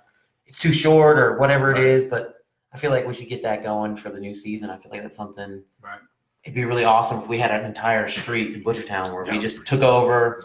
And I've been scouting. It looks like so. There's a really nice path that runs right next to Copper and Kings. They have like a gate at the back of, and it goes right into the back of the stadium there. So I don't know if they would open that up for us that we could march down that way. Okay. Straight into the Cooper section too. Yeah, Is it? Yeah. Exactly. Is it really? Yeah. I'm not familiar with that at all. I don't know that area very well. But that's you know, I love the fact when you drive past that stadium, and I say it all the time, it is, man, for lack of a better word, majestic. There's something about it that is just so cool. When I kind of start ending my day, I'm typically I'm either downtown or I'm on campus down at Belknap. I will take 64 home. And you know how there's like that incline and then you merge on to either, 71, 64 or whatever. Mm-hmm. I actually enjoy the traffic that gets built up there because sometimes you get stuck in it. It's all that traffic building up before the Grinstead Tunnel. Yeah. And sometimes I have stopped on that bridge and I'll just sit in my car like, oh, there it is. It's right next to me. And it's like I love this traffic jam so much. And yeah. So it's been pretty crazy watching this whole thing take off, has it not? Absolutely. And what I know I asked you what you'd like to see as far as being a capo, different. What about one of the things that I've been tossing around is trying to raise a little bit of money for a bit of a sound system for the capos, where they could actually use a microphone instead of megaphones. Instead of megaphones. What do you think? I think that'd be amazing. Okay. Because then people will actually hear us. Because I think right now, because we all assume that it's a megaphone and we have to yell through it. So we yell into a megaphone, and I don't know if you guys know how that works, but it's not real good. Yeah, and that's sounds super distorted, and especially when nobody understands direction. Right. Some people right at you. And I hate. The more you drink, the harder it is to aim that thing, right? But Glenn, that's what we were just talking about before. I used to teach marching band, and I used to teach drum corps. And you'd ask a horn player, and I don't say anything about it because who cares? Everybody's having a good time. But when you're a horn player and you're trying to teach 80 some odd players to musically, you want them all facing the bell at you. And it's the same effect. If I have a megaphone and I do like this, the birds can hear you. But it's just because of the way the sound is. I'm not criticizing. I'm just saying, we do all, there's things that we do that nobody, whatever. It's just that that's the reason why. Is that if you have a microphone that you have to speak into, if it's on a stand or something like that, you don't have to worry about that. You don't have to worry about, distorted and megaphones. That speaker, I'm surprised they haven't come up with like digital something microphone megaphones that don't sound. I've never seen one. Maybe because people just use microphone. The portable systems are so easy to carry around now. So that'd be something you think might be a pretty cool idea. Absolutely. Yeah, something to think about. I don't know. Anyway, man, add something. We always give everybody a chance to just talk about whatever you want. Go ahead. Talk about the podcast. Talk about barrel. Talk about you as a member of the board, right? Oh yeah, I took over a new position. I'm Which treasurer was right now. Okay. So getting everything in order, making sure we're taking care of all of our bills and whatnot. So you'll know if you have enough money for a That was a memorable first meeting. Sorry about that. Yeah. Wow. We'll be all right. We're getting it all in order. But the first board meeting I come back to. Chaos, just really? All the stuff that needs to be done right now. Yeah. Right. We're doing good now. We're getting it going in the right direction for 2020. Mm-hmm. Right. We also, I've been featuring on the Barrel Proof podcast now. Mm-hmm. Yes, tell us about that as well. So I guess Matt stepped away to do something else. I'm not sure what he's doing. It must be this. Yeah, in fact, it is. Oh. So that was an opening, and I thought I would help out. I mean, we're going to get more involved. Right. And I think that. So it's Ty and you and who else? Is Taylor still a regular? Or? He's every other week right now, and then we have Matt as well. Right. Matt Dalton. I haven't seen Ty in a long time. I had a conversation with Ty at one of the resurfaced games, and talked to the guy for like 20 minutes. Really cool dude. Like I enjoy talking to him. He's a good dude. He's an awesome guy. And he really is. So how's that all meshing together? I mean, I listened to it, and I thought I was a little disappointed in the answer on the tacos last week from Taylor. I let him know that. I mean, if he can only do 4 tacos, right? Who only eats 4 tacos? Eating only 4 tacos. He said something about his girlish figure. I was like, I'll let that go. At least 10, if not more. Yeah, right. So it's meshing together pretty well. I think so. I mean, I listen to it. I'm always very critical at first. I'm like, oh man, that was terrible. Then I listen back. I'm like, I didn't do so bad. And I'm getting better each episode. So remembering to say more things. I believe if you listen back to the past few episodes, I never introduced myself. I introduced everybody else. Yeah, I noticed that. So I'm like, hey, this is who's with me. You don't know who I am though. Surprise. Right. But so you got that. You got your board member. So you are deeply involved, and I'm guessing it's because you love it. You have to. Absolutely. You know. I mean, you were in New Jersey 3 years ago at I mean, who drives on a Sunday night to New Jersey to see the Eastern Conference Championship? You know what I mean? We had a pretty good crowd there that night, too. Absolutely. We were way louder than they were. It wasn't even funny. Did they have like 300 or something? Well, they had 300. It wasn't even that though, because a lot of them were fans of the MLS team. Right. And name recognition. Yeah, they were just kind of like, I think they kind of begged people to show up. Yeah. So we were way louder than they were. I mean, I thought they had the MLS game right before that. They did. Right. That's absolutely correct. That's why they stuck around. There wasn't Yeah. even that many people that stuck around. It was surprising how many people left, and they kept announcing it. I'm like, why is everybody leaving? There's another match. Right. And you guys are supposed to support this team. They were tired. Well, it was a really long day. It was hot too. It was hot, if I remember correctly. It was pretty hot that afternoon. Yeah, it was a warm afternoon, I guess. But, I mean, well, that's the whole mentality of that area. Having grown up, I mean, I grew up in the town right next to it, and it's a pro sports area. We were just talking about that with Lindsay, and there's this thing where people have to attach themselves to the identity of something bigger. I still don't get it. As long as you have a good time, what do I care what division the stupid team is? It's, the most fun I ever had at sporting events besides Louisville is when I used to go to high school soccer games. We had so much fun at those things. So, I mean, anyway. Isn't sports fandom really weird in America, though? Yes, it is. It's very weird. It's even weirder in this city. Sorry about that. But nobody supports a team that's like, you talk to anyone. Who's your NFL team? And everyone's got some crazy team far away that they never have gone to a game for. It's amazing. And then you're like, we actually have this pro soccer team. I don't know about that. There's They're a in your lot of town. people. There's a lot of Literally people down the street. I don't know. Man, this has been a lot of fun. I hope you had a good time. Definitely gonna have you Absolutely. back. We're going to cycle through everybody. And, So I did okay. Then I think you did good. You passed the audition. Yes. All right. Talk about the Beatles. It was glorious. It was glorious, but I really Next time we're gonna talk about Every Time I Die, though. We'll have a whole list of songs to go over with them. God. And we should play some for them. Joe's not going to know what to do with himself. I'm telling you, I was going to sit there going, what? If you That guy's a listen to Map lyrical Changes genius. by Every Time I Die, then it's off the new record. Okay. There's a lot of clean vocals on the new record Okay. compared to most of the other ones. Okay. So at least you'll be able to understand some of it. Map Changes, though. It's lyrically, it's a pretty basic song. Anyway. Cool. Thank you guys so much for having me on. Thank you. I Thank appreciate Thank it. you, Glenn. Appreciate Thanks it. for coming over, man. Glenn Grumm, ladies and gentlemen, who, like we said, has done a lot of work. Obviously, if you're talking about doing the podcast and being involved in the board of the Cougars and doing a capo thing at games, Matt, that's a lot of work. It is a bit of work. But listen, I'm doing a bit different different podcast, different role in the board, and drumming is the capoing. But otherwise, right. So that's one of the things we could definitely push as time goes on, is we could really use some more people to hook up that have maybe not stepped up yet to do any leadership stuff. And leadership doesn't have to be something like visual like this. We're doing this. Yep. There's a lot of opportunities, especially with the community outreach thing starting to really ramp up, where we can, we could really use some help in doing all of this.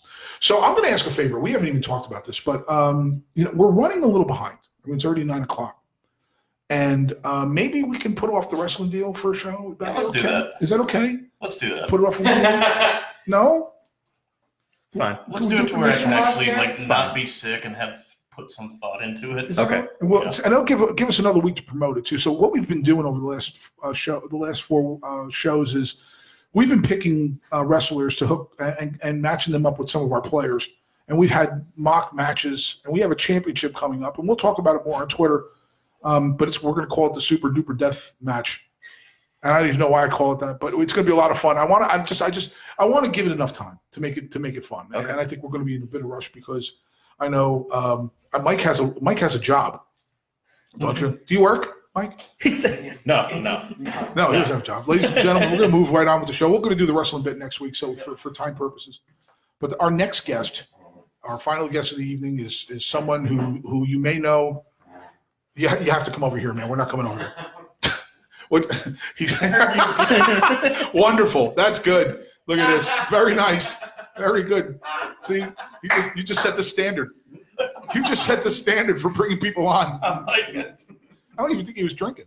No, I'm not even drinking yet. Not even drinking yet. Folks, if you've been following... I know that Jameson right over there, so... we can probably work that in. I can grab some if you like. If you've been following the team at any level, you know who Mike Bromilow is. He's adopted the nickname Scouse, and he has been the person that has coordinated the entire section, one of the end zone section. End zone, listen to me. End zone, man. End zone, what the hell is that? Exactly, I apologize. The NFL starts tonight. The Giants have their first preseason game. But he behind the other goal, he has organized that section and has done a massive amount of work. And we are very, very happy to have you on, sir. How's Good to be here. Welcome to the apartment. Yeah, thank you. It took me a while to find it, and it took me, I think, you got to sit a little bit closer. 20 seconds from work, just over there, and we came straight on over. You're always driving around. Every time I call you, you're Oh yeah. I do a lot of driving. Are you special? Is that what people love? Oh yeah, I'm special. I can tell. So my wife tells me that all the time. He's special. Yeah, right. But man, by the way, cheers. Cheers. Thank you for coming. Awesome talk. Cheers. Salute. Brad Estes. Cheers. And so I've been excited because we've become pretty close and we're buds. But I have yet to ask you about your childhood, what it was like growing up, becoming a Liverpool fan and living in that area. So if you could take a couple minutes, tell us all about it. Well, I never had a choice. Right. Yeah. I had a choice where I was born. No. Yeah. Didn't have a choice. Hey, I want to come out of your womb. Always going to be a Liverpool fan, no matter what. That's something you never hear in a something you'll never hear in a podcast. Hey, I want to come out of your womb.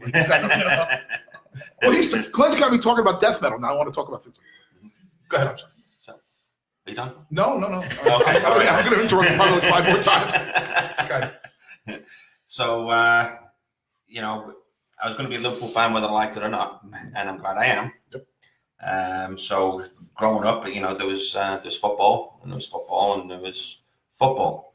I was lucky to grow up, and one of my all-time favorite mentors in the game was one of the best managers ever to live was Bill Shankly. And I got to actually see him up close and personal, and I've been to Anfield when I was a kid, and I've been there and watched players like Kenny Dalglish, and best goalkeeper ever was Ray Clements, and Stevie Highway, and Kevin Keegan, and I was lucky enough before I moved over here to watch players like Ian Rush and John Barnes and Peter Beardsley. And so, was there a specific neighborhood? What neighborhood was there a specific area in town that you grew up in? Well, I grew up. I was born in Liverpool 8, which is Toxteth, which is the kind of the rough area of town. Right. And then I moved out to a place called Allerton. Okay. And went to school out there, and that's where I spent most of my years growing up, was out there. But I was always every other Saturday is getting on the bus, going down to Anfield, standing on a cop watching Liverpool play. Right. So 2 questions now. It's so different than what goes on in the States here. Tell us about when you're growing up in the community aspect of soccer. With the shirt. And I'm not saying as an Everton fan, you could brag all day. I got nothing to say. I've just been crapping on us for years. So, but tell us, the first question is the community connection to those teams. I mean, you're obviously exposed to Everton as well. Yes. And what that's like, and what that experience is, and how intense it is. Well, it's the rivalry that literally splits families right down the middle. Right. Because half the family will be Liverpool supporters, the other half will be Everton supporters, and it's just down to the rivalry between the two teams, and it's all down to bragging rights. Right. And especially when you have the derby, right. And Liverpool are playing Everton. Right. And you have 2, 3, 4 weeks of the build up to the game and then the actual game, and then Monday morning you go to work and you're ragging on the Everton supporters because they lost again. Yeah. And on the I've just on occasion that Everton do win, you don't want to lift your head up and you See, I just equate it to being if from the area that I grew up in, if you're a Mets fan, if you have the Yankees and the Mets, because the Yankees have been so superior all forever. Mm-hmm. Every now and then the Mets pop their heads up, but it's just if you're a Mets fan or any Yankees fan, you know. So that's how I equate my experience as an Everton fan. But in Everton's defense, I grew up in a time when Everton were the top of the league. That's in the 80s. Right. They were kicking everybody's butt. With Howard Kendall and keeper. With who's the keeper's name in the 80s? Neville Southall. Neville. Right. Yeah, and Graham Sharp and all those guys and Peter Reid. Because that was a great team. Right. And an England team that was based around the Everton team at the time. If it wasn't for Diego Maradona's hand of God, England may have gone to the World Cup with a core of Everton players in the England team. And that was the time to be an Everton supporter. That must have been pretty thick. It must be pretty weird when you have teams that have that kind of a rivalry playing on the national team and then playing together. You think? Yes. Oh yeah. It's got to be weird. It's got to be a little odd. Yeah. Mm-hmm. I don't know. So you're growing up, or you're in that community. Obviously, the intensity, not so much. You mentioned the rivalry, and that's a good thing. But the connection at birth to soccer, and then equate that to what you're starting to see here. Well, that's my goal here. I want everybody over here to experience what I had growing up. Right. Okay, a love for a soccer team, have the passion to get behind your local team, right. So that on Monday morning you can go to work and even though you may hate the job that you're doing, you've got something positive to get you through the week. Yep. Because on Saturday your local team kicked the butt on whomever. Right. Okay, and also on the opposite side, it gives you something to distract yourselves when they lose. The humdrum horrible job that some people have got, and you hear them complain now, I hate my job, but you got something positive to talk about, which is your football team. Right. And no, it doesn't matter if you win, lose, or draw. You've always got something to look forward to on a Saturday, because on Saturday I want to go watch LouCity play. Mm-hmm. I've been thinking all week of this is a stupendous weekend, because tomorrow I leave work and I'm straight over to Molly's. And the first game of the season, Liverpool play Norwich tomorrow. Saturday, I wish I could watch the games all day, but we got to be busy on Saturday. We'll give you a chance to talk about that. Yeah, and then on Sunday, we'll go watch LouCity. Right. And I'll be down at the ground at probably noontime on Sunday, setting up the flags, setting up Scouse's house, and I want everybody to feel the passion that I had growing up, and I want people to realize what a fabulous sport that soccer really is. Mm-hmm. And I think I sent most of you guys last night. I watched this. This is a shout out to my lovely wife, Chris. Hey. Hi, Chris. She found this thing on Amazon.com. The Amazon Prime. Right. And there's a documentary that they have done. Oh, okay. Right. This is football. Right. I've heard about it. I haven't seen it. I watched episode 1, season 1 yesterday, and it just so happened that it was based around a bunch of Liverpool supporters from Rwanda. Wow. Okay. And these poor guys, they grew up during the troubles back in the 90s, and these guys are witnessing their families being slaughtered. Right. and all of the terrible times they had to go through, but the one thing they had was football. That's right. And even after all of that horrible stuff that happened to them, at the end of the day, they settled the differences on the football pitch. Right. You know, for the love of football. Right. You know, and it kind of moved me last night to get out there and post it out there, because you know, now I'm waiting to see what episode 2's like. Right. You know, I know it's not going to be about Liverpool, but it's, you know, it can't all be about Liverpool. Can't be about okay. Liverpool. Let's now, some of us have a bask in the sun. Yeah. There's not about Everton. I haven't seen Everton. Yeah. I hear you. Now, tell me about. Do you know why Everton fans have always got a pain in the neck? Go ahead. Because they're always looking up. I know. I love Everton. We're 8th place. 8th place. What are you? 8th place. 8th place. Yeah. Anyway, so I'm guessing that led you to put the section together at Scouse House. Tell us all about it. Well, I had no intention of putting a section together in the house because all I wanted to do was go watch football. Right. And it was me, and there was Kevin Bassano, and remember James Lowe and his family, and remember Derrick Johnson. Derrick, right? Yeah. And unfortunately, this is what the 5th anniversary of his death. Yeah. And he's greatly missed, and he was a lovely guy, even though he was a Man United supporter. But he was a lovely guy, and we were all standing there at the halfway line. And notice I said standing at the halfway line, right, standing, not sitting down, because it's one of those things that I never do. I never sit down in a football match. And James Lowe, he just piped up, "Oh, we're in the house of Scouse," and it's when it kind of stuck. And then shortly after that match, the front office approached me and said, "How about getting all you guys and take it behind the other goal?" Right. And you know what my passion is your home team has got to be attacking friendly supporters through the entire game. Right. Because if you go to Manchester United, you got Manchester United fans on behind both of the goals. Right. You go to Anfield, they're behind both of the goals. Right.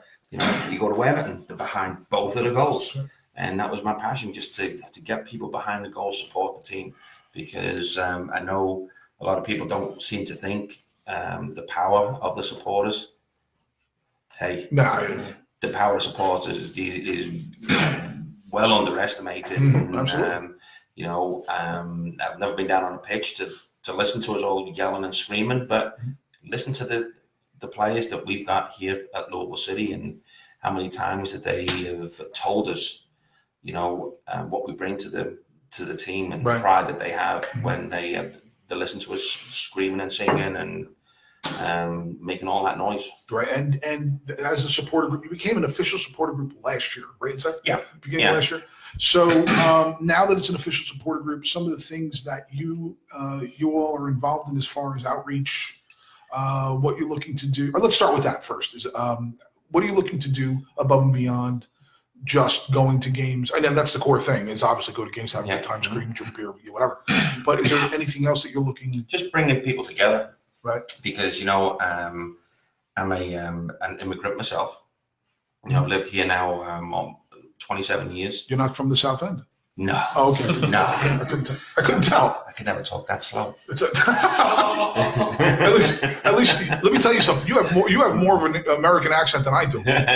You're closer than I am, because friggin' New Jersey, I can't help it. It used to be way worse. Trust me. It used to be way worse. But so go ahead. I'm sorry.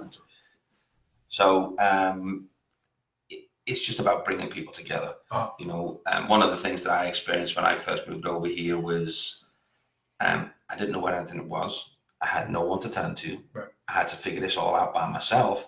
And I'm damned if I'm going to let somebody come to this community needing a little bit of help, and all it could be is just go downtown to 6th and Main, and that's where it's at.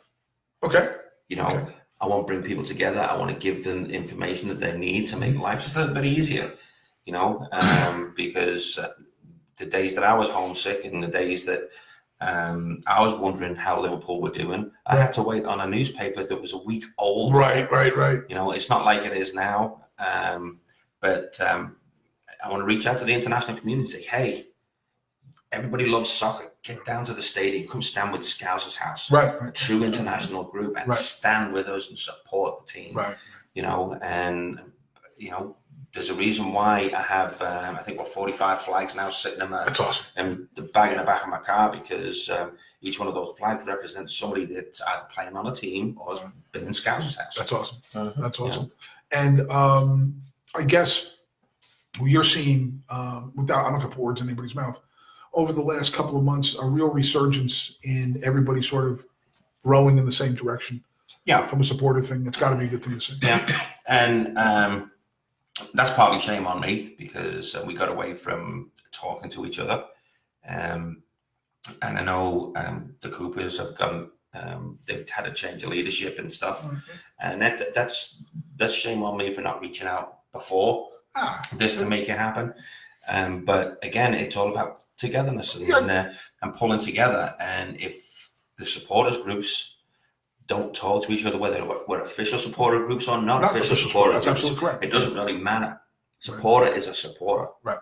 And if there's any supporters out there that feel like that they would benefit from coming to the meeting on Monday night, the next meeting is on Monday night over at Saints, 7 o'clock.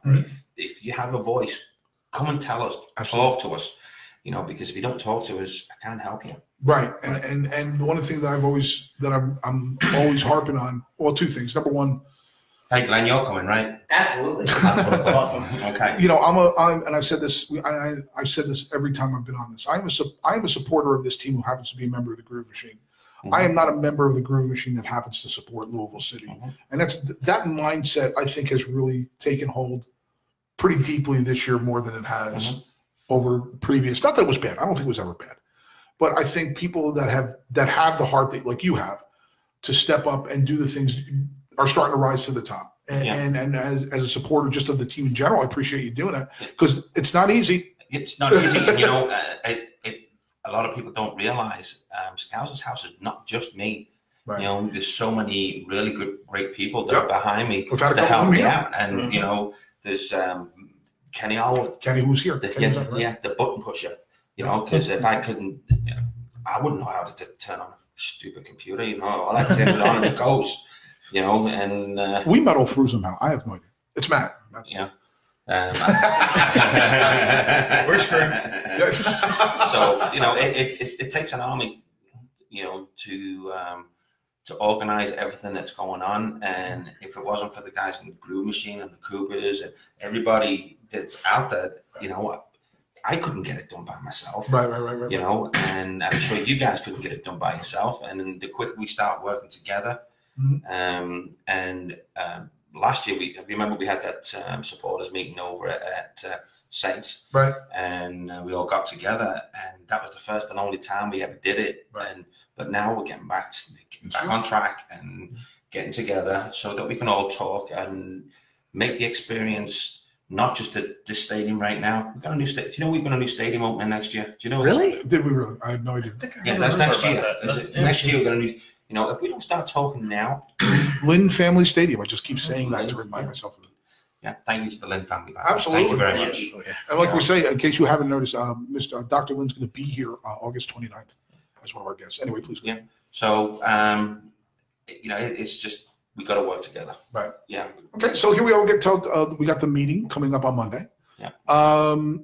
Anything you want to tease about that meeting, or? No, basically, we're at the second meeting, of us all getting together. And so we're kind of still feeling each other out and getting ideas and stuff. And, what all I expect from people when they come to the meeting is have an open mind, right? And give us your opinions. And if you've got any ideas, hey, voice them, because we don't have all the answers. And, right. Yeah, and that's true too. Is that the more it's the organization continues to improve as far as the communication is concerned. But you could have 40 minds. We could use 50 or 60 or 70, because the more information that's being properly disseminated not just a bunch of people going, hey, can we do this? You know, Yeah. That's like one of the things we run into with the chants. Hey, I got a great chant. It goes like this. Okay, we're in the middle of a game. I don't think we can get that. We can work that in right now. Yeah. So and you know, you're like, you Write know, that down, can you write that down at least, and then maybe at the next whatever, you know. So you know, that part of it has been pretty cool to see. But what we always do is, you know, I feel like I'm not talking about something specific that I wanted to ask about. I feel like, no, I should have wrote these down. We talked about Scouse. No, the stadium. Talk about the stadium and what you've seen so far. Have you been there? I mean, have you been inside? I've been once. Okay. At the initial walkthrough a few months ago. What was that like? And it was pretty amazing. You know, Yeah. they were just still finishing up putting the roof up. They hadn't even put the roof on yet, but they were putting the framework for the roof up.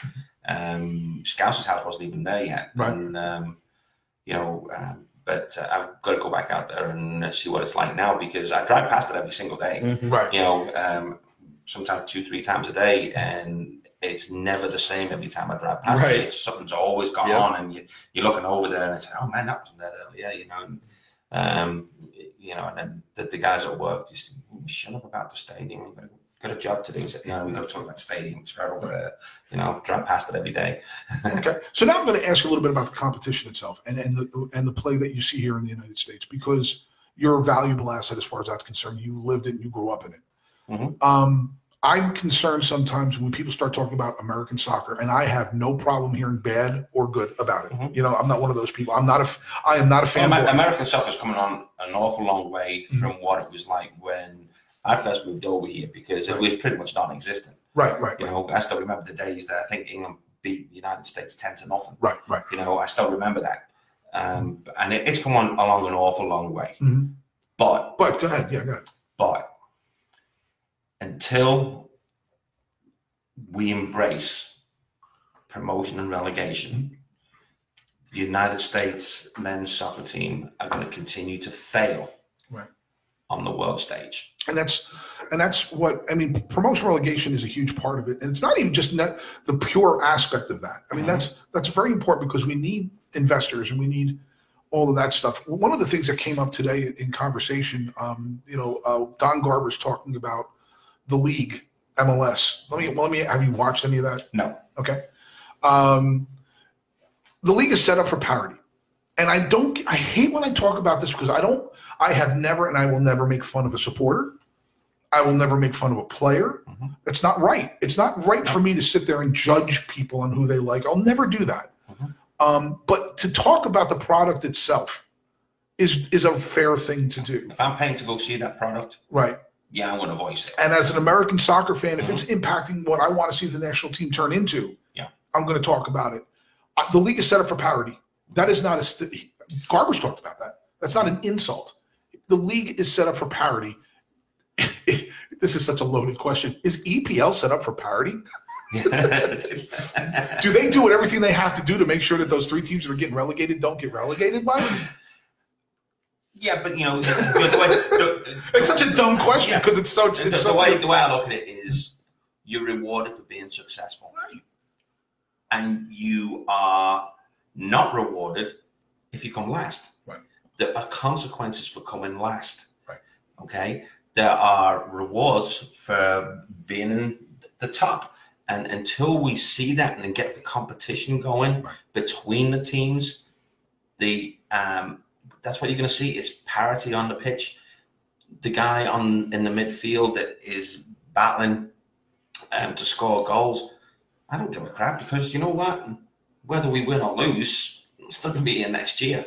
Right. You know? Right. Absolutely. We're going to still be right here. Exactly. You know, there's got to be some kind of accountability, and right now there isn't, because most of the players in the MLS, and in the men's national team, they play in the MLS. Right. There's a good. Right. You know, there's only a handful of the international players that actually play abroad in the better leagues, whether it's South America, whether it's Mexico, whether it's over in Europe.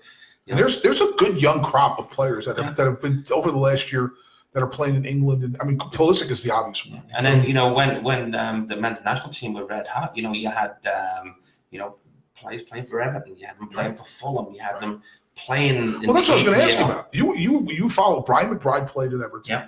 I don't know if you remember when John Harkes played at Nottingham, but he was back. Going back about 20-something years ago. Yeah. And they brought Liverpool had an American goalkeeper. What's that? Liverpool had an American That's goalkeeper.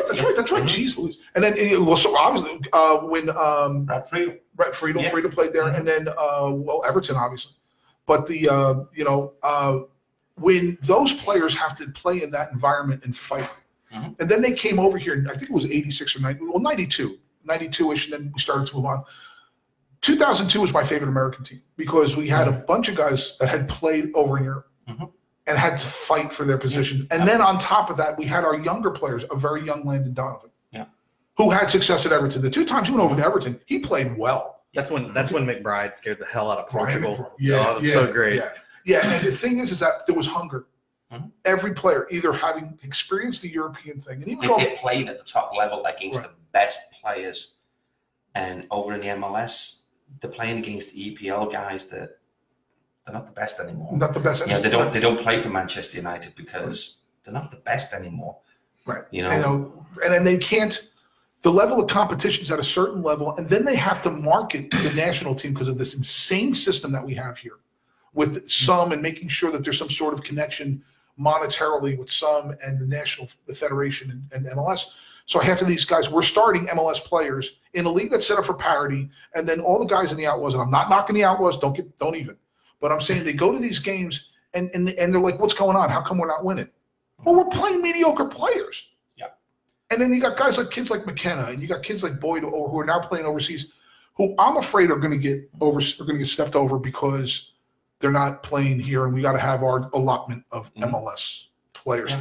Does that happen? Do they care about what teams play, where the team players play over in England, Mike? I mean, they don't. It's so stupid. Yeah. But I mean, it drives me nuts, and it's impossible for me to even to fathom how we think we're going to move forward. Yeah. And the only way what we can do to move forward is promotion and relegation. Right. And if Mr. Edwards is out there listening to this.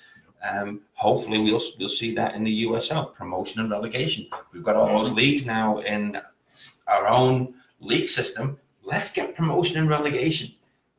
Promote the ones that are successful, and let's demote those who are not successful. Shouldn't be there anymore. I mean, 4 years running. This year we're not done yet. 4 years running in the in England, we would have had at least a chance of being promoted 4 years in a row, based on where we finished during the season. Yeah. Okay, based on points, and but they, Cincinnati and goes up. And, I've got a problem when teams just buy the way in. Yeah. It's not right. Right, and why would we wouldn't adopt the culture that made the game what it is worldwide? And just I think isn't this the only country that does? Yeah, this is the only country that does good things. Whatever. Yeah. But it's. But now at the same time, like you're saying, now you come to a Louisville City game. I want to ask you about the quality of what you see at Louisville City, and I think the hunger that O'Connor brought over here, that's where that comes from. The fact that he made these kids fight as hard as they did, and played his way through the chaff that was there the first year. Because we all know that some of those guys did not want to deal. He's been over there. He's done it. He's played for Stoke City. Right. He's played for Sheffield Wednesday. Right. Now in the Cape, he knows what it's like over there. He knows how competitive it is over there, and you can see that when Niall takes the pitch. Right. You can see the passion in his eyes. You can see his drive to get Louisville City forward. Right. Because I know we have supporters that go online and they vote for the man of the match. Right.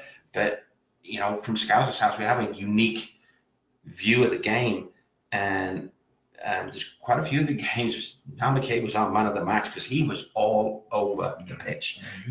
He was box to box man. He's defending, he's attacking. He's all over the place, and it's not just this season; it's every season. Right. That's the kind of player that I like. And one thing that this season that has really surprised me is Mr. Hubbard in goal. Right. Oh, he's been outstanding. What's his nickname? Diesel. I love that. Diesel. Hey, Diesel. I love that. I love that. First time you said that, it was great. All right, man, we've been here a half hour already. It's unbelievable, isn't it? Yeah. So go on a bit more? Yeah, if you would like to, I want you to do, let everybody have an open mic and speak about anything they want to related to Louisville City. Go ahead, go. Okay.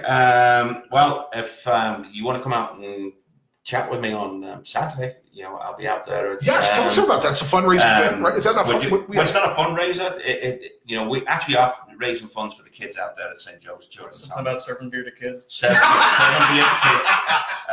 Because that could really impact funds. And the reason why that's close to my heart is because I remember when I first came over here, and my wife's grandmother, she lived down there on Frankfurt Avenue, and we'd have to drive past that place on Christmas Day.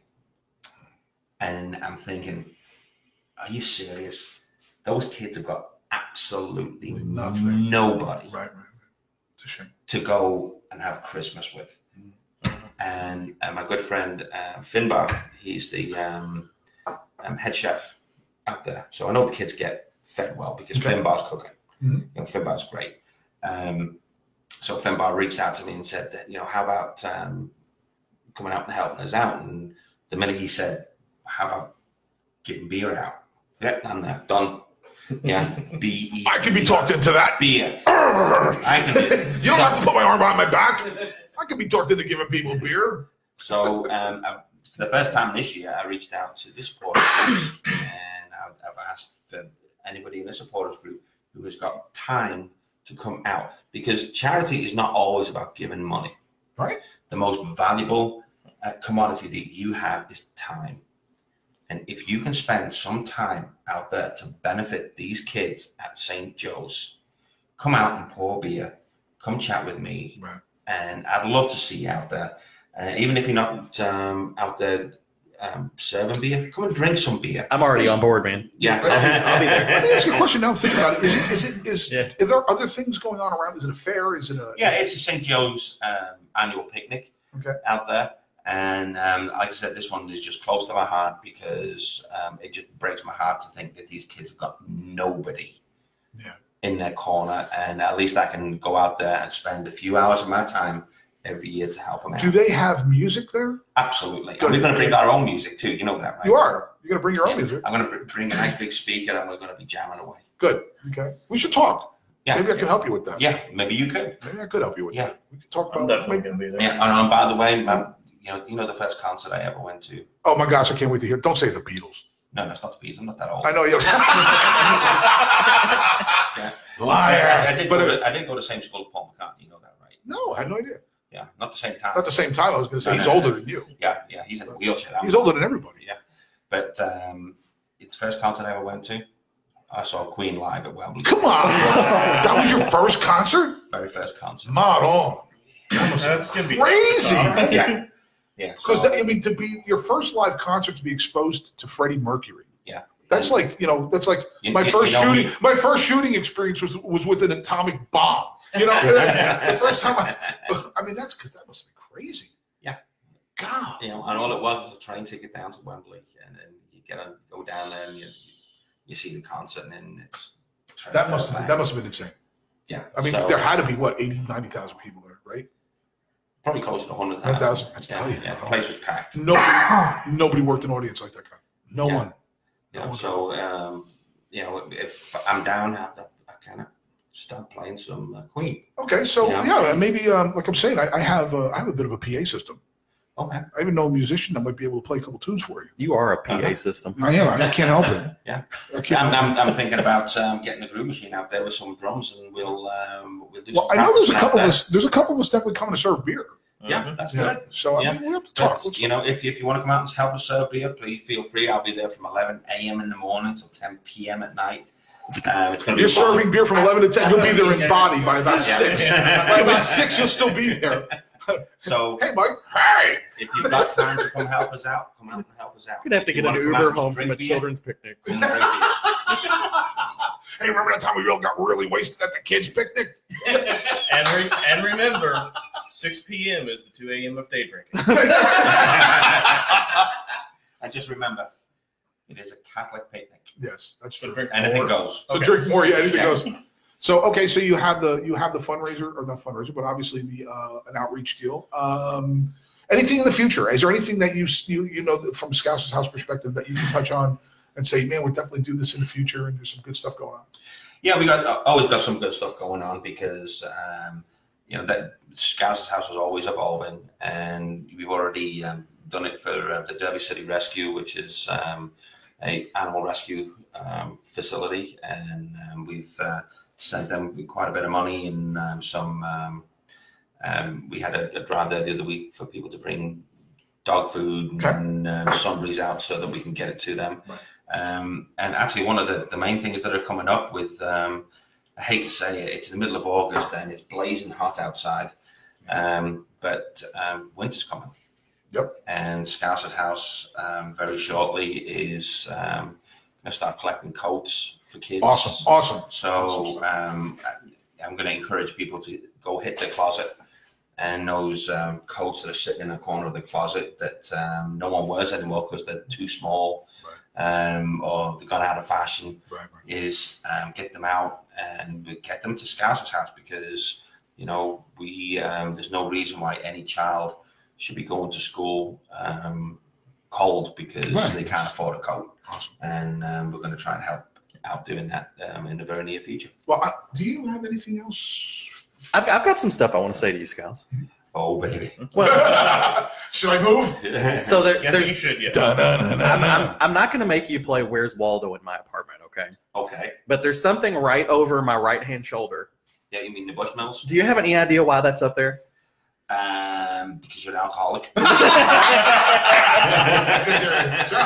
So to frame this for everybody, right here to my right, there's a very large picture of some Bushmills barrels. Okay. That was the first thing I saw when I walked in your apartment. So the first time that I met you, you were sharing a very large flask of Bushmills with me at the St. Patty's Day parade. Nice. So you're the reason that's on my wall. Oh, brilliant. I just wanted to point that out because that's the story that I always tell everybody. That's how I know about Bushmills. It's because you were serving it up to me before I. Was it good? Oh, it was delicious. Of course. And it's like I'm out of it right now because that's the one that I. Yeah, because I have to I tend to drink. I'm drinking Jameson. Yeah, I know, right?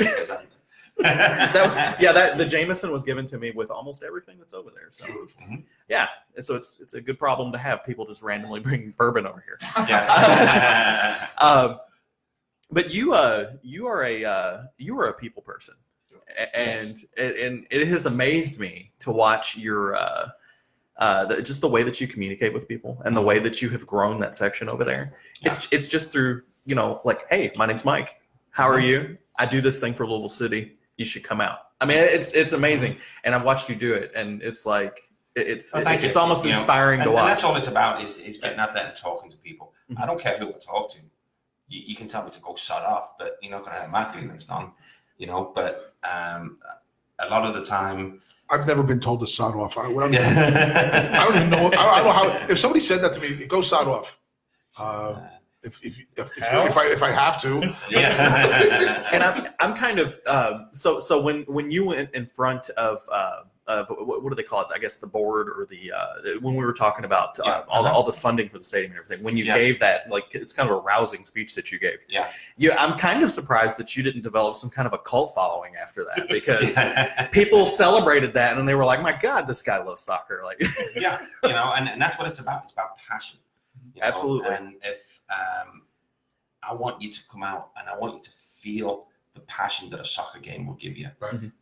Did you know soccer is the only sport in the world that's actually stopped the war? Did you know that?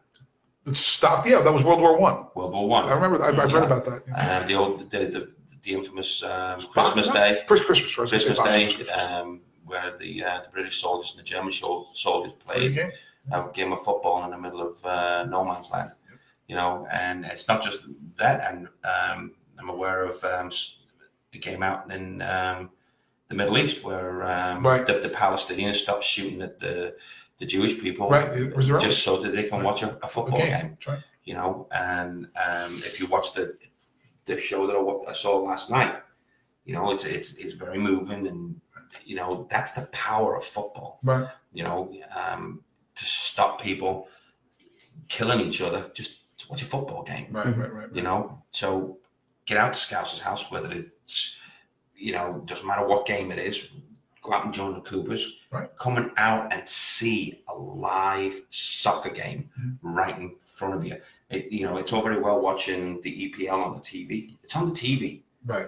Exactly. It's on the TV. That's absolutely correct. You can experience it. One of the things that really pisses me off are the kind of people who have got to have the iPhone out, or they've got to have the smartphone out, and they've got to capture every moment.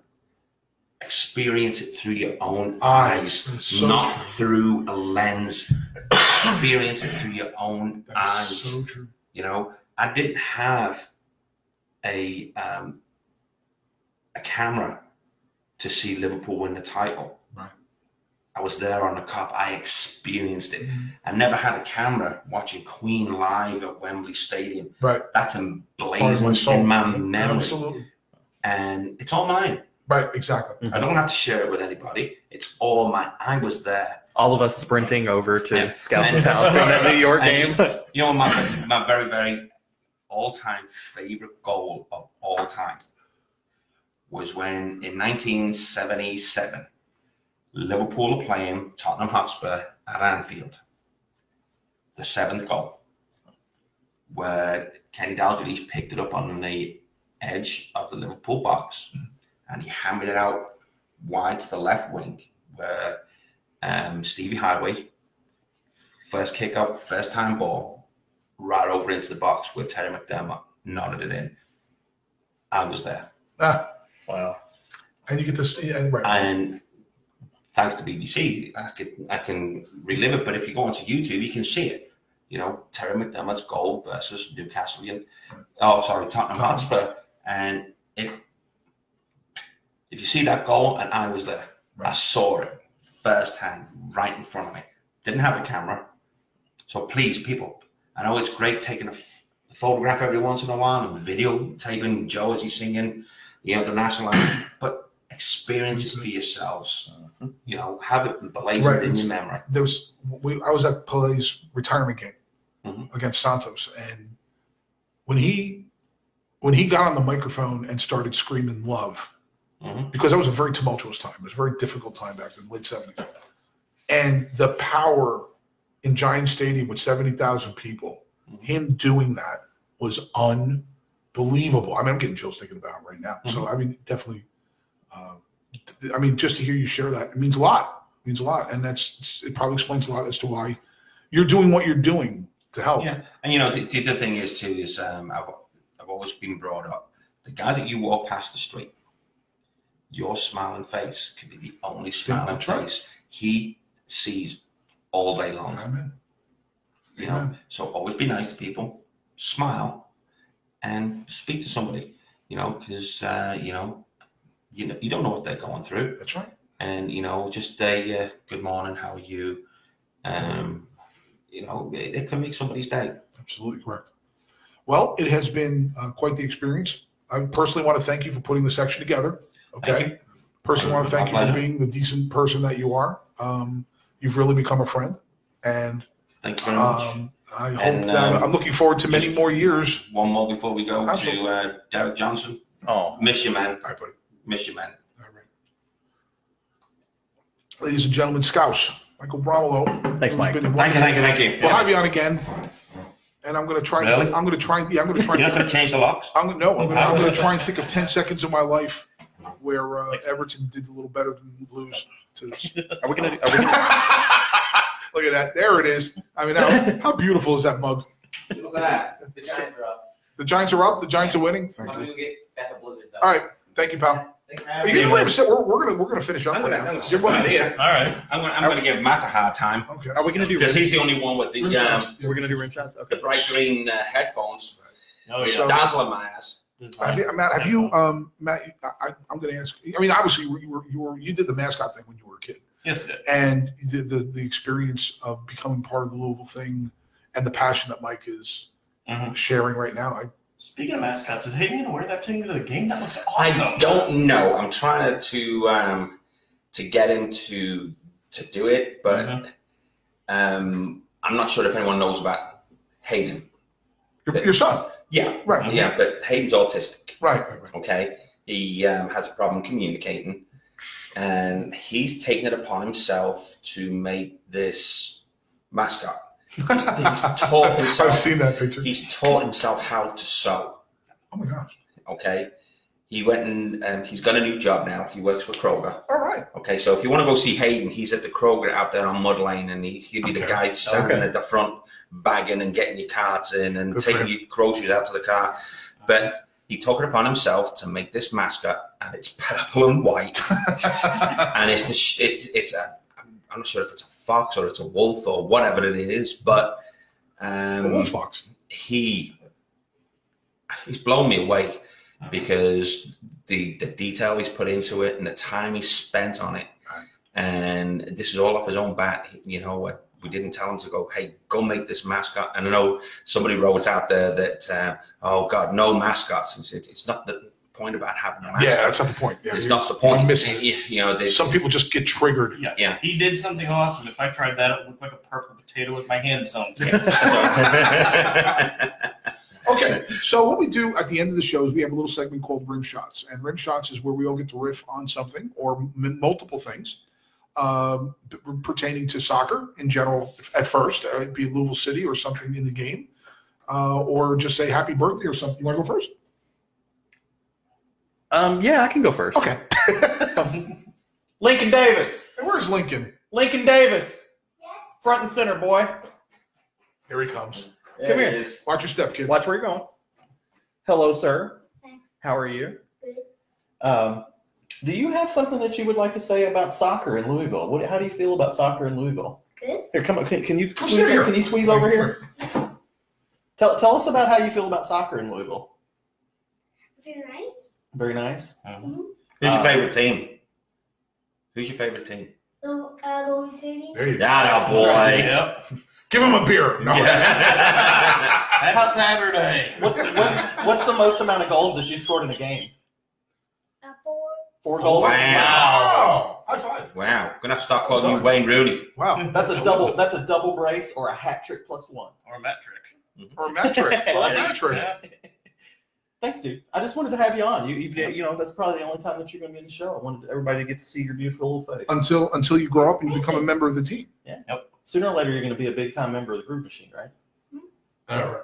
Good job, kid. All right. Lincoln. So there you go. I'll come get you in a little bit, okay? Okay. All right. Watch where you're going. Love you. Thank you.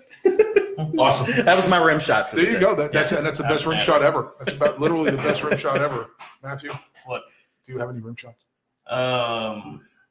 Nothing soccer related. Got a video game related one. Do it. Oh, what? If anybody ever played the Castlevania games, particularly Symphony of the Night, there was a Kickstarter game called recently that's basically done in that same vein called Bloodstained Ritual of the Night, something like that.